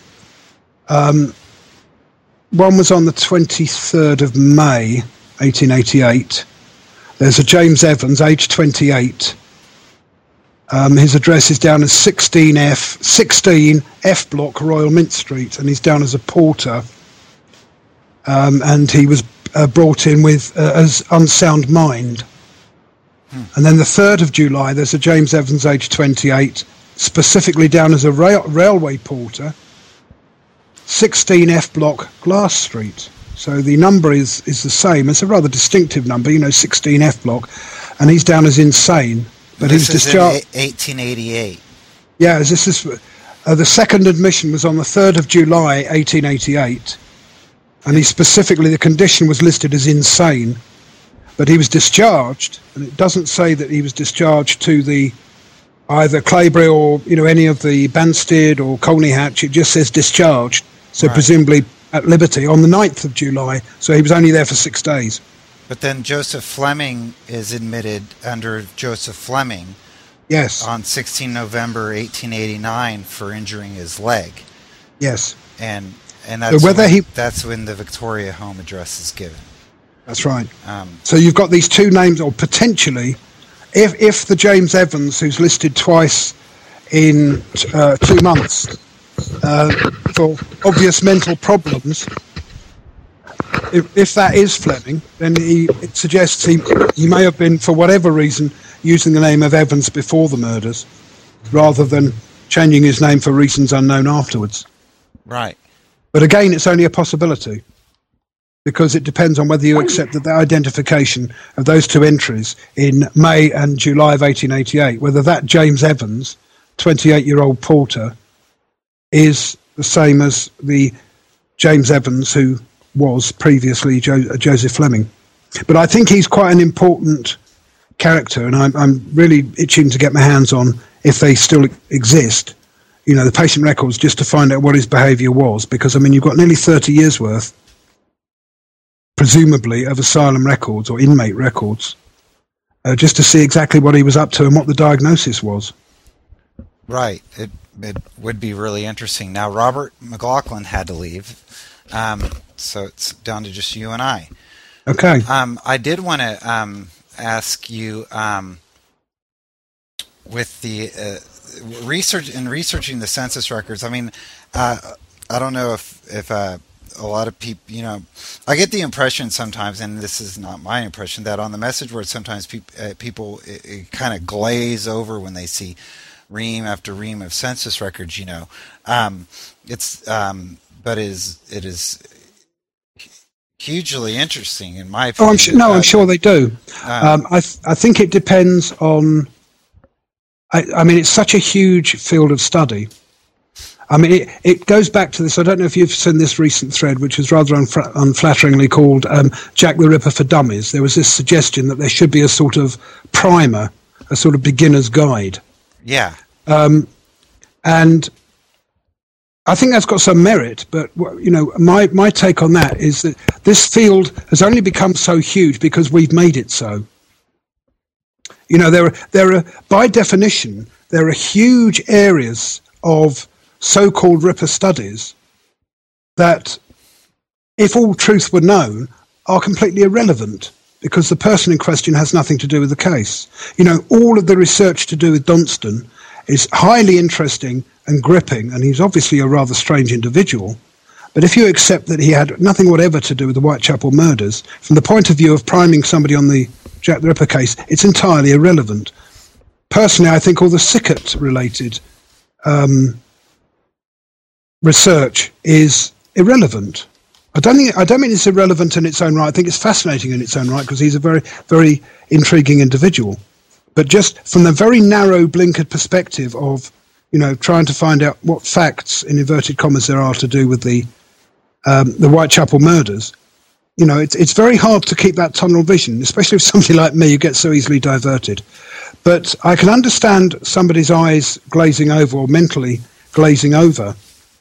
But there are other sort of nerds like me who like to, pick over the bones of, and it's the joy of a site like Casebook is that you can pick and choose.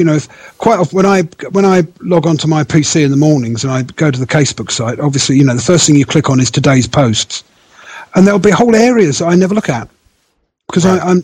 I'm really not interested. And that, again, that's not in a derogatory way, but we're all made differently. We've all got different focus. Right now, but back to what you were saying about being dismissive of Sickert and Donston and such. Yeah. At the same token, you've done census research into Francis Coles and Elizabeth Jackson, I've done torso victim. Well, no, I've done a lot of census research on Donston. I mean, without blowing my own trumpet, I think the one find that I'm most proud of is is Donston's death certificate. His date of death, because that was previously unknown. Right.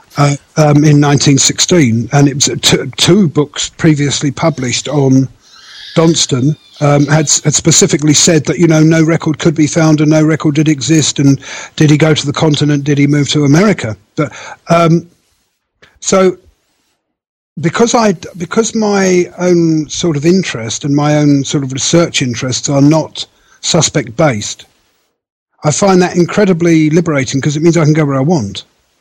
If I feel in a Sickert mood, I can.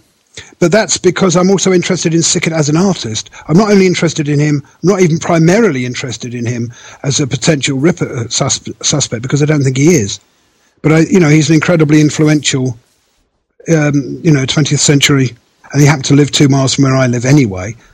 And I know people who knew him, and all those things tie into me much more immediately and of much more interest to me than any potential connection to the Ripper case. I think Sickert was deeply interested in the Ripper case, but all this, I've got to choose my word carefully. I was going to say twaddle, because so much has been said that has got absolutely no evidential value, because once you start analysing paintings, and once you start reading meaning into paintings, and once you start reading meaning into titles of paintings that Sickert had a really impish and almost childish sense of humour, and the titles to his paintings were deliberately obscure and probably meaningless in some cases. And when you start subjectively analysing paintings towards a particular goal, I think you're in very dangerous territory when it comes to actually proving a line of argument. Because when I watch the TV programme, I really don't want to get drawn into the Patricia Cornwall debate, because it's something upon which, to be quite frankly, I haven't really got very strong feelings. I've read the book. I don't agree with the argument. But when I saw TV program, and I know the editing of TV programs is very different from reading a fully developed argument in a book, but the way that was presented to me was completely the opposite of the way that I think evidence should be approached, because she gave quite a touching background to the beginning of the case, and she said that, she was motivated to bring some closure, this awful modern word, bring some closure to these women who had been victims, and that too often they were forgotten, and, they were real flesh and blood creatures who walked the streets and this, that and the other, and they had a very hard life. Well, I think, if she'd actually looked at Casebook, I think that's mentioned remarkably often in Casebook, and they are respected. Right. And then she, using obviously a theatrical analogy from, again, we come back to this, what was mentioned right at the beginning, this theatrical connection, because obviously Sickert had that, with his Nemo and his acting connections. And but I remember her quite distinctly, the phrase, because it made me think immediately, this was like into the first 5 minutes of the programme. She said, "Oh, and there was a suspect waiting in the wings." I thought, well, no, that's entirely wrong. You don't sort of look around for a suspect and then marshal what facts you can to condemn them. You look at the facts first and see where they lead you, if anywhere. And I defy anybody to assemble, to go to Stewart's book on the, the ultimate source book on this, that and the other, go to the primary source material of what evidence there is. I defy anybody to be led from that to Sickert. I just don't think it's possible. Right. What she's done is pick the suspect first and work backwards. Right. And a suspect that everyone knows had been presented before, and it's in a completely unbelievable setting now. Yes, I think there'd been previous, there'd been the Sickert and the Ripper murders, and the Florence Pash and all that stuff, and undoubtedly Sickert was certainly in his later life a rather eccentric character, and I think he was always a little, in the artistic sense of the word, bohemian. I mean, I think he revelled in the, being an artist and being on the fringes of sort of respectable society and being able to go, as an artist, because he was considered or expected to behave oddly and in a bohemian way. He could go to places where a more respectable person, he could go to gin palaces and he could go to music halls and he could go to low dives and he could go to theatres and paint and all this. And really nobody would turn, because it was part of his image, the sort of eccentric artist. Whereas if a gentleman, I know they used to go slumming in the East End, but and I think he certainly had a rather macabre interest, certainly in the Camden Town murders. Right. And various stories, if you believe the Osbert Sitwell story about his version of the Lodger, which was the one that the Hitchcock film was based on, the Belloc Lowndes, right. The Mornington Crescent one. But that in itself, is not remarkable or condemnatory. Any more than, she makes great play of the fact that he did the painting of Jack the Ripper's bedroom, which he specifically entitled Jack the Ripper's Bedroom. But I think in terms of actually value as evidence, it's nil. You can read into that painting what you want. Right, census records shows that there was another lodger at that. Now I'm going off of memory here, but as far as the story of his lodger, the story that Sickert was told when he was renting the room that supposedly depicts what later became in the painting Jack the Ripper's bedroom was not the veterinary student, I believe, in the story. It just didn't match up.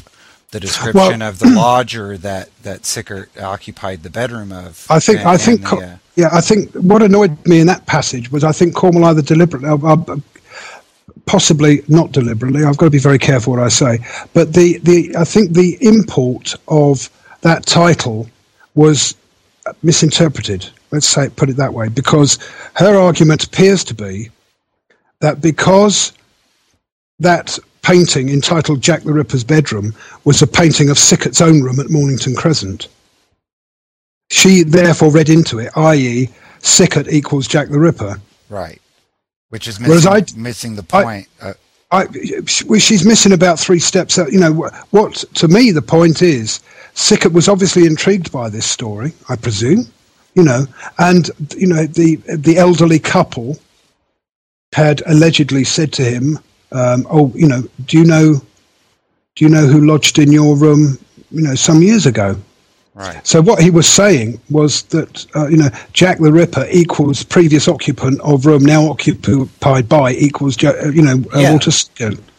Yeah, that's... Not you're going straight from A to Z instead of, having all the intervening steps in between, which I think is a bit naughty. And, I'm always... It's like when you go to... This is going to sound like a very, very strange analogy. I'm always wary. I'm not a great believer in the supernatural. I know some people on Facebook are, and I respect anybody's beliefs.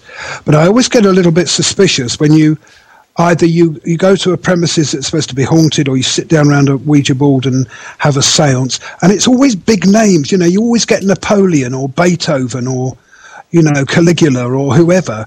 You never get Fred Smith from down the road. Right. And I'm always innately suspicious when a new suspect appears who's, Oscar Wilde or Charles Dodgson or Queen Victoria or whoever, and it's some great prominent name from the period. Mm-hmm. Because, my gut, and I've got absolutely no basis for this, but I'm a firm believer in the local nobody. Right. I believe that during the period in 1888, the so-called Autumn of Terror, I'm absolutely convinced that he lived, if not in, certainly very close to the area where the murders took place, and he knew that area intimately. And I'm convinced he was the one letter that intrigues me, the letters is another whole area, but there was and it's not signed Jack the Ripper because it was actually the first letter written. It predates the Dear Boss letter. It's that intriguing letter where he claims to give his name and address, and it's been blacked out. And he specifically says he was a horse slaughterer and that he was looking for Annie Chapman. It was sent very shortly after the Chapman murder. And he says, it starts off and it says, I'm in misery with nightmares. It's in Stewart's book, The Letters from Hell. And that letter has always intrigued me. I'm not saying that was from the killer, but that's the sort of letter I would expect from the killer, not the beautifully written, beautifully scripted Dear Boss letter. Right. That's the 24th September letter. Yeah. With the silhouette of the knife drawn on it.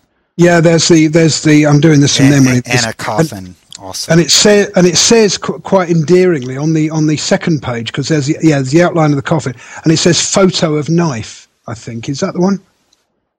Yeah, it is. Which always struck me as rather odd, Photo is such a sort of up-to-date word. I presume then that they referred to a photograph as a photo, but it always struck me as rather odd. But what's intriguing about that is he claims to give both, in the middle of the first page, he claims to give both his name and address and the name of his employer. Because he says, my name is, I can't remember, but they're blacked out. And then he says, and I work at, and there's two lines following with this. And I always wonder if those lines have been, if they were looked at under sort of ultraviolet light, would there be anything underneath them? Right. Because as far as I know, that letter is still, unlike the Lusk letter or whatever. I know there are some letters of which we've got copies where the original, like the Lusk letter, it no longer is in existence, certainly is not in the public domain. There's only copies of it known. But as far as I know, that one is still physically in existence and in the public record office. And rather than Patricia Cornwell and all her dabbling about with mitochondrial DNA, I'd love to put that one under an ultraviolet and see what's underneath. Definitely. Back to suspects. I know you're you don't consider you named the unknown local man as a favorite. What do you think of candidates like George Chapman or Tumblety and those sorts? By the way, the 24th September Dear Boss letter is reproduced in Letters from Hell. Yeah, that's right. So it's probably still at the Public Records Office. Yeah. Is it credited there as the Public Record Office? Well, it's stamped, but oh, good. That means it's still in existence. Yeah. Yeah. As I said, I know that some of the important ones, and probably the most important is the Lusk letter. Physically, I mean, it may well, whether it was weeded in the past and is now in a private collection somewhere, or whether it's mouldered away and is now dust, I don't know. Well, this has a docket number 244 FF4 and 5. I don't know exactly what that refers to, because it's not. It doesn't say it's held at the MEPO, so that may be the docket number for the Public Records Office. What's that? Is that the 24th of September one? Yes. Oh, I'll have to look there. Sorry, you were saying about Chapman and Tumble. Just to finish up, the envelope's reproduced as well as the letter. Oh, it must be in there then. It's probably still there. I'll email Stuart and see if any work's ever been done on it, because that would intrigue me. And it does appear that something is written under where he says name. And that's address. What I thought. Cause I scanned it once from the letter, but I mean, you need much more. I scanned it once and reversed it. I put it as negative, and there definitely appeared to be something under there. So I think there is a name under there. Right. But yeah, I was just going to get your opinion on some of the other suspects. I better qualify. When I say the what's called the local nobody, that's if I were pressed. I must sort of emphasise that I'm not really a suspect man. I'm not saying I don't care who did it, but if somebody said to me, right, draw up 5 questions that you can have answered from on high about Jack the Ripper. Actually, the actual physical named identity of the killer would be pretty low down my list, because there's other things about the case that interest me much more, which I know is unusual, and I'm not saying I don't care about the suspects, because I research them as much as I do the victims and the witnesses, but I view the whole.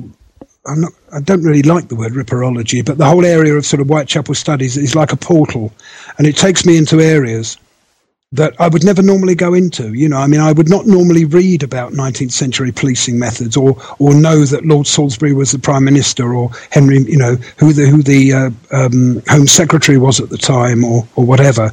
And It takes me into whole areas of study, some of them incredibly obscure. When I was doing some research on Tumblety, I found there was a French-Canadian paper. And Tumblety at one time was prosecuted for administering this potentially lethal, or supposedly potentially lethal medicine. And I found this, which is on the press report somewhere, I found this incredibly long, detailed. They actually had in this French-Canadian paper the full sort of lab report of exactly what was in this substance he'd been prescribing.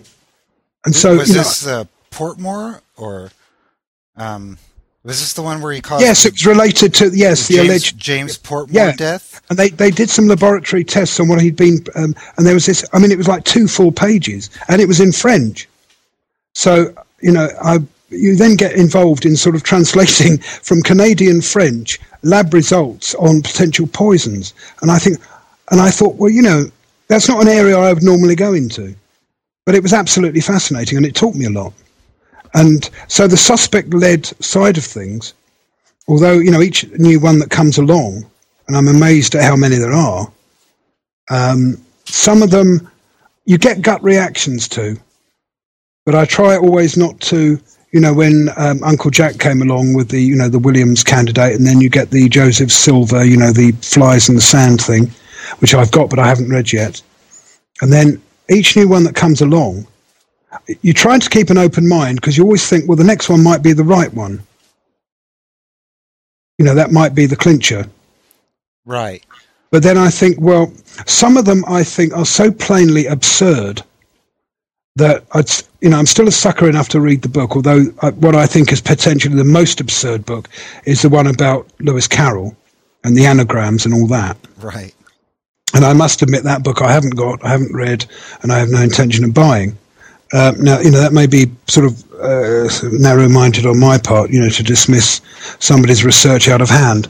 But, any involvement in Oscar, any complex, far-reaching conspiracy, Freemasonry, royal, it always sets off alarm bells in my head, because I'm sure that the truth was actually much simpler. There was one deranged individual with a very complex mindset, which, thank God, I could never fully understand, who was wandering the back streets of Whitechapel for 10 weeks, 12 weeks, whoever you include as victims.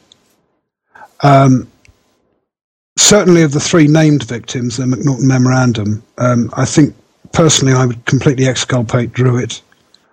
Kosminski is extremely interesting, but I don't find the case entirely convincing. Ostrog, I think now has been, fairly comprehensively cleared because of the fact he was, in prison in France at the time. Yeah. Sickert, again, I think, the clincher is, although there's all this minutiae about, well, he could have written it on that day and do that. I mean, he was in France at the time. He wrote to his mother. And although the letter isn't dated, I think from the external evidence surrounding that trip to Dieppe, when he went painting, he was there with his brother and he wrote home to his mother. Right. And then diary entries that don't coincide with those letters point to him being in France as well. His mother's diary, I believe it was. Yeah. Tumblety is a fascinating one because the reason that I think you have to take Tumblety very seriously is because, well, for 2 reasons. Firstly, he was, until, the little child letter was found, he was completely unknown this side of the water. And when I read Stuart's book, Stuart and Keith's book, it was I can imagine their surprise when they started researching the American papers, because it just seemed so odd, especially when the papers were awash with, and it amazes me that the British papers didn't pick up any of these American press reports naming Tumblety as a suspect. Oh yeah, especially when it's in the New York Times. Exactly. It's just I'll tell you, like because I'll tell you or something. I mean, these are exactly. I'll tell you what really amazed me and impressed me was that, considering all they had at the time was the wireless telegraph, what amazes me is how quickly these reports went around the world. Right. And the most extreme example, and I had to check it and double check it and triple check it, Kelly's body was found at about 10:45 on the morning of Friday the 9th of November. And initial reports, she wasn't named, but initial reports of that murder were published in a newspaper in Australia later that day. There is actually a paper dated the 9th of November with a preliminary report about the Kelly murdering. Wow. And I thought that would be impressive today. I know we've got virtually instant communication now. So, the fact that all these syndicated press reports were whizzing around the world in various forms, and you see incarnations of the same ones over and over again. But it just amazes me that there was no feedback from, the other side of the pond about Tumblety coming back, especially when it was right at the height. I mean, he was arrested in November. Skip Bail, well, he arrived back in New York, I think, on the 4th of December on the Le Havre. And, it amazed. I mean, it was still, very much, it was all the brouhaha going on about it. It was still very much the topic of the moment. I mean, it was still only, a few weeks after the Kelly murder. And, the fact that he'd skipped bail as well. And I'm just amazed that, I mean, I can imagine their surprise, when they started digging into American papers, which just said, they just called him the Whitechapel suspect, or who is suspected of connection with the Whitechapel murders. I mean, it was quite open. Oh, yeah, right from the beginning. They didn't hint at it. Right. And there's that lovely sort of grey area, because we've got the paperwork to do with his arrest on the alleged, charges of indecency with the 3 young men. Or the 3 men, we don't know their ages, Doughty, Fisher, and I can't remember the name of the third one, which was in November. That was in the July. But then he was arrested again in November, and there's all this, what happened, because there's, as far as I know, there's been no mention found in any British records specifically linking Tumblety with the murders, or even suspicion. The only judicial records that I've seen are on these 3 alleged counts of gross indecency. Right, and then you have Tumblety himself claiming to have been arrested on suspicion of being Jack the Ripper. There was that wonderful article found. Again, it just shows you what's out there. There was that wonderful article found late last year, which was, the thing about the hat. And, it was obvious that he was questioned. Right. And I think aside from John Pizer, he's the only contemporary suspect to ever deny publicly he was Jack the Ripper. Yeah. Yeah. But possibly Thomas Sadler, if you include Coles as a potential victim. Right. What amazes me, as I know, being a teetotaler. I used to drink, but I've seen the very strange effect that some drink can, have on some people. But when you read some of the accounts, right at the height of the murders, about, the bizarre things that people said, they go into a police station and say, I'm the murderer. Then, the number of people who owned up, some were charged with it. Right. And actually appeared in court. And they said, well, no, Gov, actually I was drunk. Mm-hmm. And you think, God, what a dangerous game you were playing. It's a bit like going on Big Brother. It's almost as though people would do anything for the sake of notoriety, anything to be in the public eye. But, not at the end of a rope. Right. I find that sort of, I know there's this strange, mental aberration about people wanting to confess. Whenever you get a high-profile murder or series of murders, quite often you'll get people confessing who patently had nothing to do with it. But, I do find it bizarre that, they're lucky that in some cases they're lucky they weren't lynched, let alone actually get to a court and be condemned. Right. Certainly there was, I can't remember his name, there was one individual who specifically confessed to the Mitre Square murder and actually appeared in court charged with it on his own account. But then it was apparent that he was roaring drunk at the time and it was dismissed. But no, all of these, as I said, Tumblety, I think, has to be taken seriously. All one can assume is any British connection or any British evidence that actually linked him with the murders was contained in this file that Little Child mentions. In the Little Child letter, it says, it hints that there was a pretty substantial file on Tumblety at Scotland Yard, which, of course, has long since gone. Hopefully still exists somewhere. I'd love to have a leaf through that. But of the others, Chapman, there's this insuperable problem of the sort of change of method. I find it very hard. I know there have been instances, but to me it's a pretty major thing to go from being, the kind of killer that Jack was to being a wife killer using poison. Right. To me, it demonstrates a completely different mindset. However twisted you consider him logically, if you think of Chapman's crimes just as Chapman or Klosowski, forget about his Ripper connection. But if you consider his crimes just as Chapman, however bizarre, you can see some kind of twisted logic to them. You can actually assign a rational motive to them. Either he, hideous though they were, you can understand why he would want to get wife X out of the way. Either a newer model had come along, or there might have been some financial incentive or whatever. Right. But you can. To me, the whole problem with the Ripper crimes is trying to assign a motive, because the trap they fell into, the psychological trap they fell into at the time, and repeatedly people still do, is trying to assign a rational motive to it. Because to me, the whole royal conspiracy, Farrago, arose because people were trying to attribute a rational motive to what to me are a series of irrational acts. Or they're based on a rationality that is so twisted and so beyond normal reason and logic that we can't understand it. Yeah. The argument was, if we can find a logical set of circumstances, i.e., threat to the throne, risk of exposure, all that, then a clique of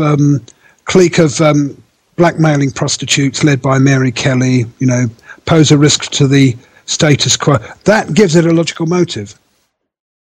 And to me, that's like the cart before the horse, because you're looking for the motive first.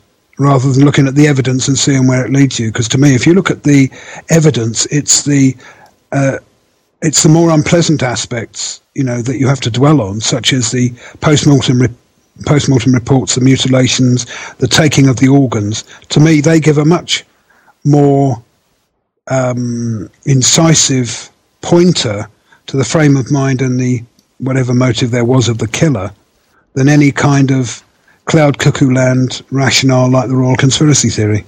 Because to me, you're building a construct on sort of foundations of sand. They just don't hold up. Right, I agree. Now, I do want to ask you one more question about, before we wrap this up. We're a little over 2 hours. Oh my God, it's not, is it? Yeah. Well, I did warn you once I get talking. No, that's okay. I started the podcast kind of recording before I actually introduced the show. So. Okay.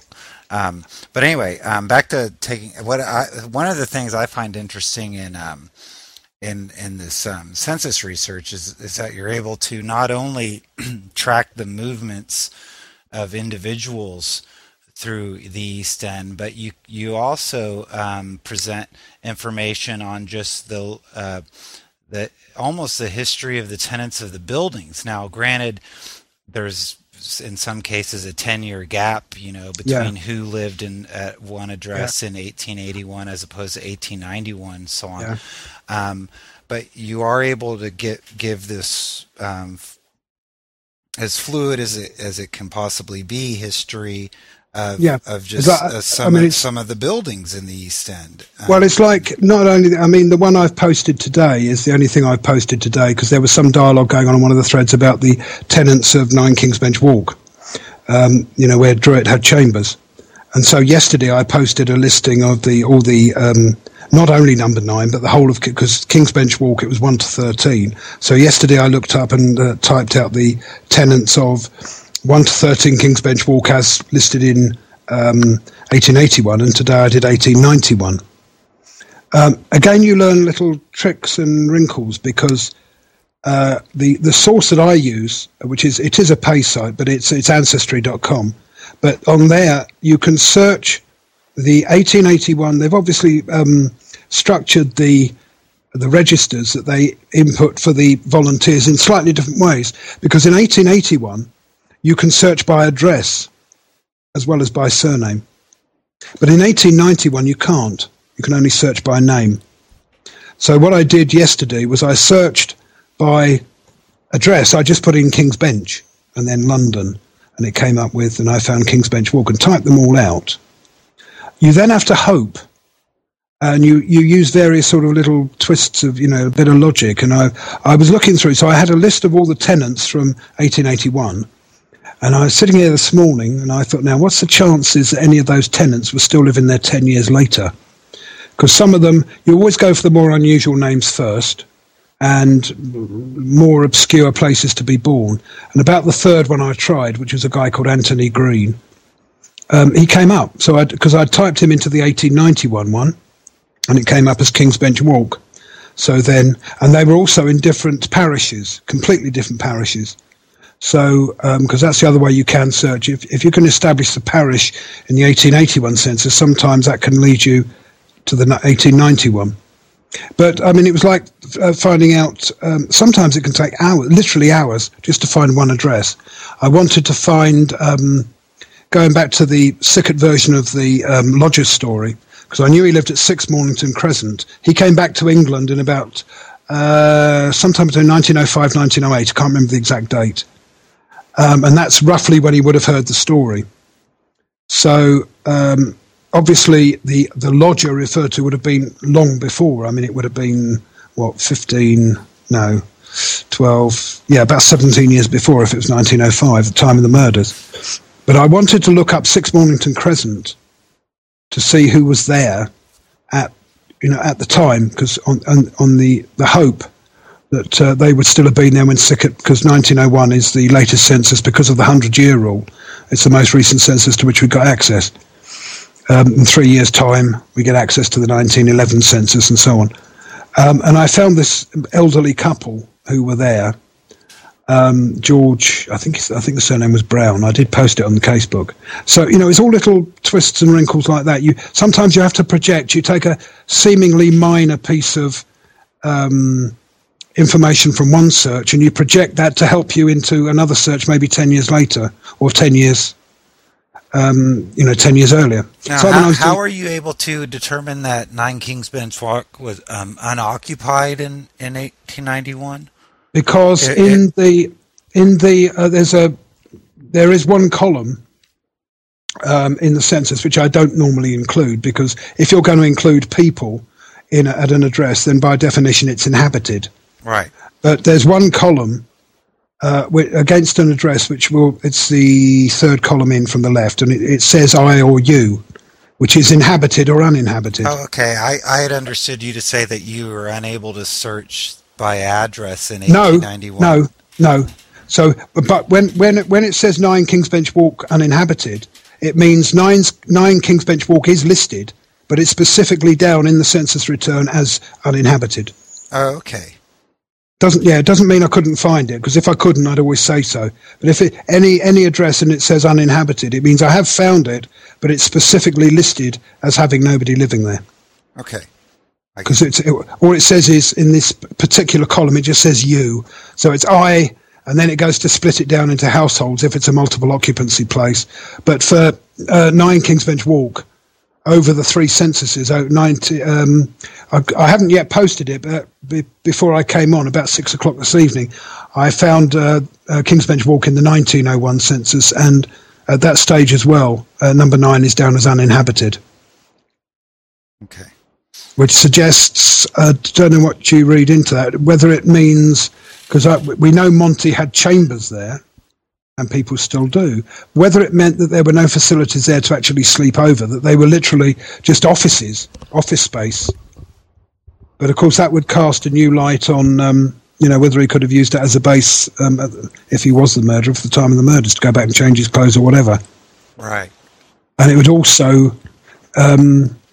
it might also clear up this question about which premises it was that his brother searched, which was mentioned at the inquest, because William drew it. It said at the inquest at the Lamb and Tap, all it said was that his chambers had been searched. Now, it didn't make clear whether it meant when he'd been, because we knew that he lived in at the school, at Valentine's School in Elliot Place, or whether it meant the chamber, because it was this alleged search that brought to light the suicide note. Right. Although why he never had that on him, I don't know, because I would have thought if somebody was going to throw themselves in the river, it would make sense if you were going to write a suicide note to actually have it on your person. Right. Rather than leaving it in your chambers. But maybe he used logic and thought, well, if, depending on how long I'm in the water before they find me, it might rot away or just dissolve or whatever. Right. Well, but anyway, I shall keep posting and keep plugging away. Well, we all appreciate all of the work you do. It's amazing. Well, no, I enjoy it. If it's of use to others, it's great. And I've made some very, very good friends through Casebook. And, as I said, it's always my first port of call. I come in, turn on the radio, turn on the broadband, and it's onto Casebook and see what's being posted. It's sort of like it's become a ritual now. Right. Well, your work's pretty much it's genealogy on par with stuff that's being done on the victims like Neil Sheldon. That's right. Well, that just as a last sort of postscript, that was one of the main, because the main, it's going to sound selfish, but it's like, if I usually use the sort of rule of thumb, if I find something that's of interest to me, with the wide readership and the wide range of interests that Casebook has got, there's a fair to middling chance it might be of interest to some other people.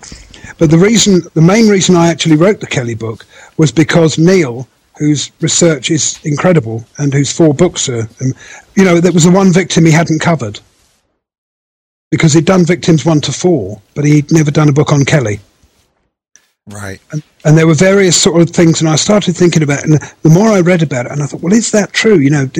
Is there any evidence that, can any of this story be substantiated? And it was, when I came to write the book, and this is no genius on my part, but when I wrote the book, Will the Real Mary Kelly, admittedly it's only 150 odd pages, but I wrote that in 3 days.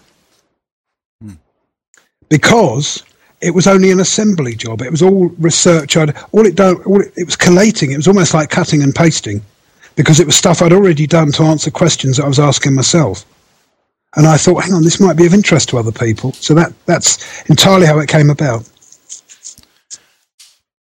Well, again, your work and knowledge of this case is very impressive, and all of your work that you've been posting on the case, but gives us a better glimpse at the lives and the lives of the families of people either directly involved or on the periphery of the case. So we do all appreciate it. Well, that's very kind. And I mean, anything even if it's of only interest to one person, it's been shared, and all you can do is put it out there. As a friend of mine said, it's like throwing pebbles in a pond, and the ripples go out, and if one person picks up on them, then. And as I said, I've made some very good friends, and I'll keep posting all the time I find stuff that I think might be interesting. Well, great. We look forward to it.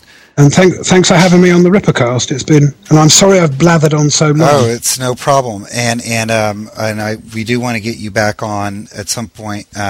We'll keep in touch because I do want Paul on when he has a better connection. Okay, yeah, that would be great. So I'll go ahead and wrap it up. You have been listening to Rippercast, episode 19, The Case in Progress, with researcher and author Chris Scott. We are a weekly podcast available at the iTunes Music Store podcast section, keyword Jack the Ripper, or at www.rippernet.com. And I do thank Chris Scott again for being on the show today. You're very welcome. And might I say, all my research is going to be a doddle compared to you having to edit this diatribe. Believe me, I really don't envy you having to edit this lot. There won't be too much edited out some of the times when Paul dropped out and there was some confusion, but other than that, it's going to be going up as is. Okay. So yeah, don't you worry about me. It's been great talking to you, and I'll come back on anytime you like. Oh, great! You're welcome on it at any time. And I also want to thank Paul Begg, who is on briefly from Maidstone, Kent, in the UK, and Robert McLaughlin came to us from Edmonton, Alberta, Canada. And we'll see you next week.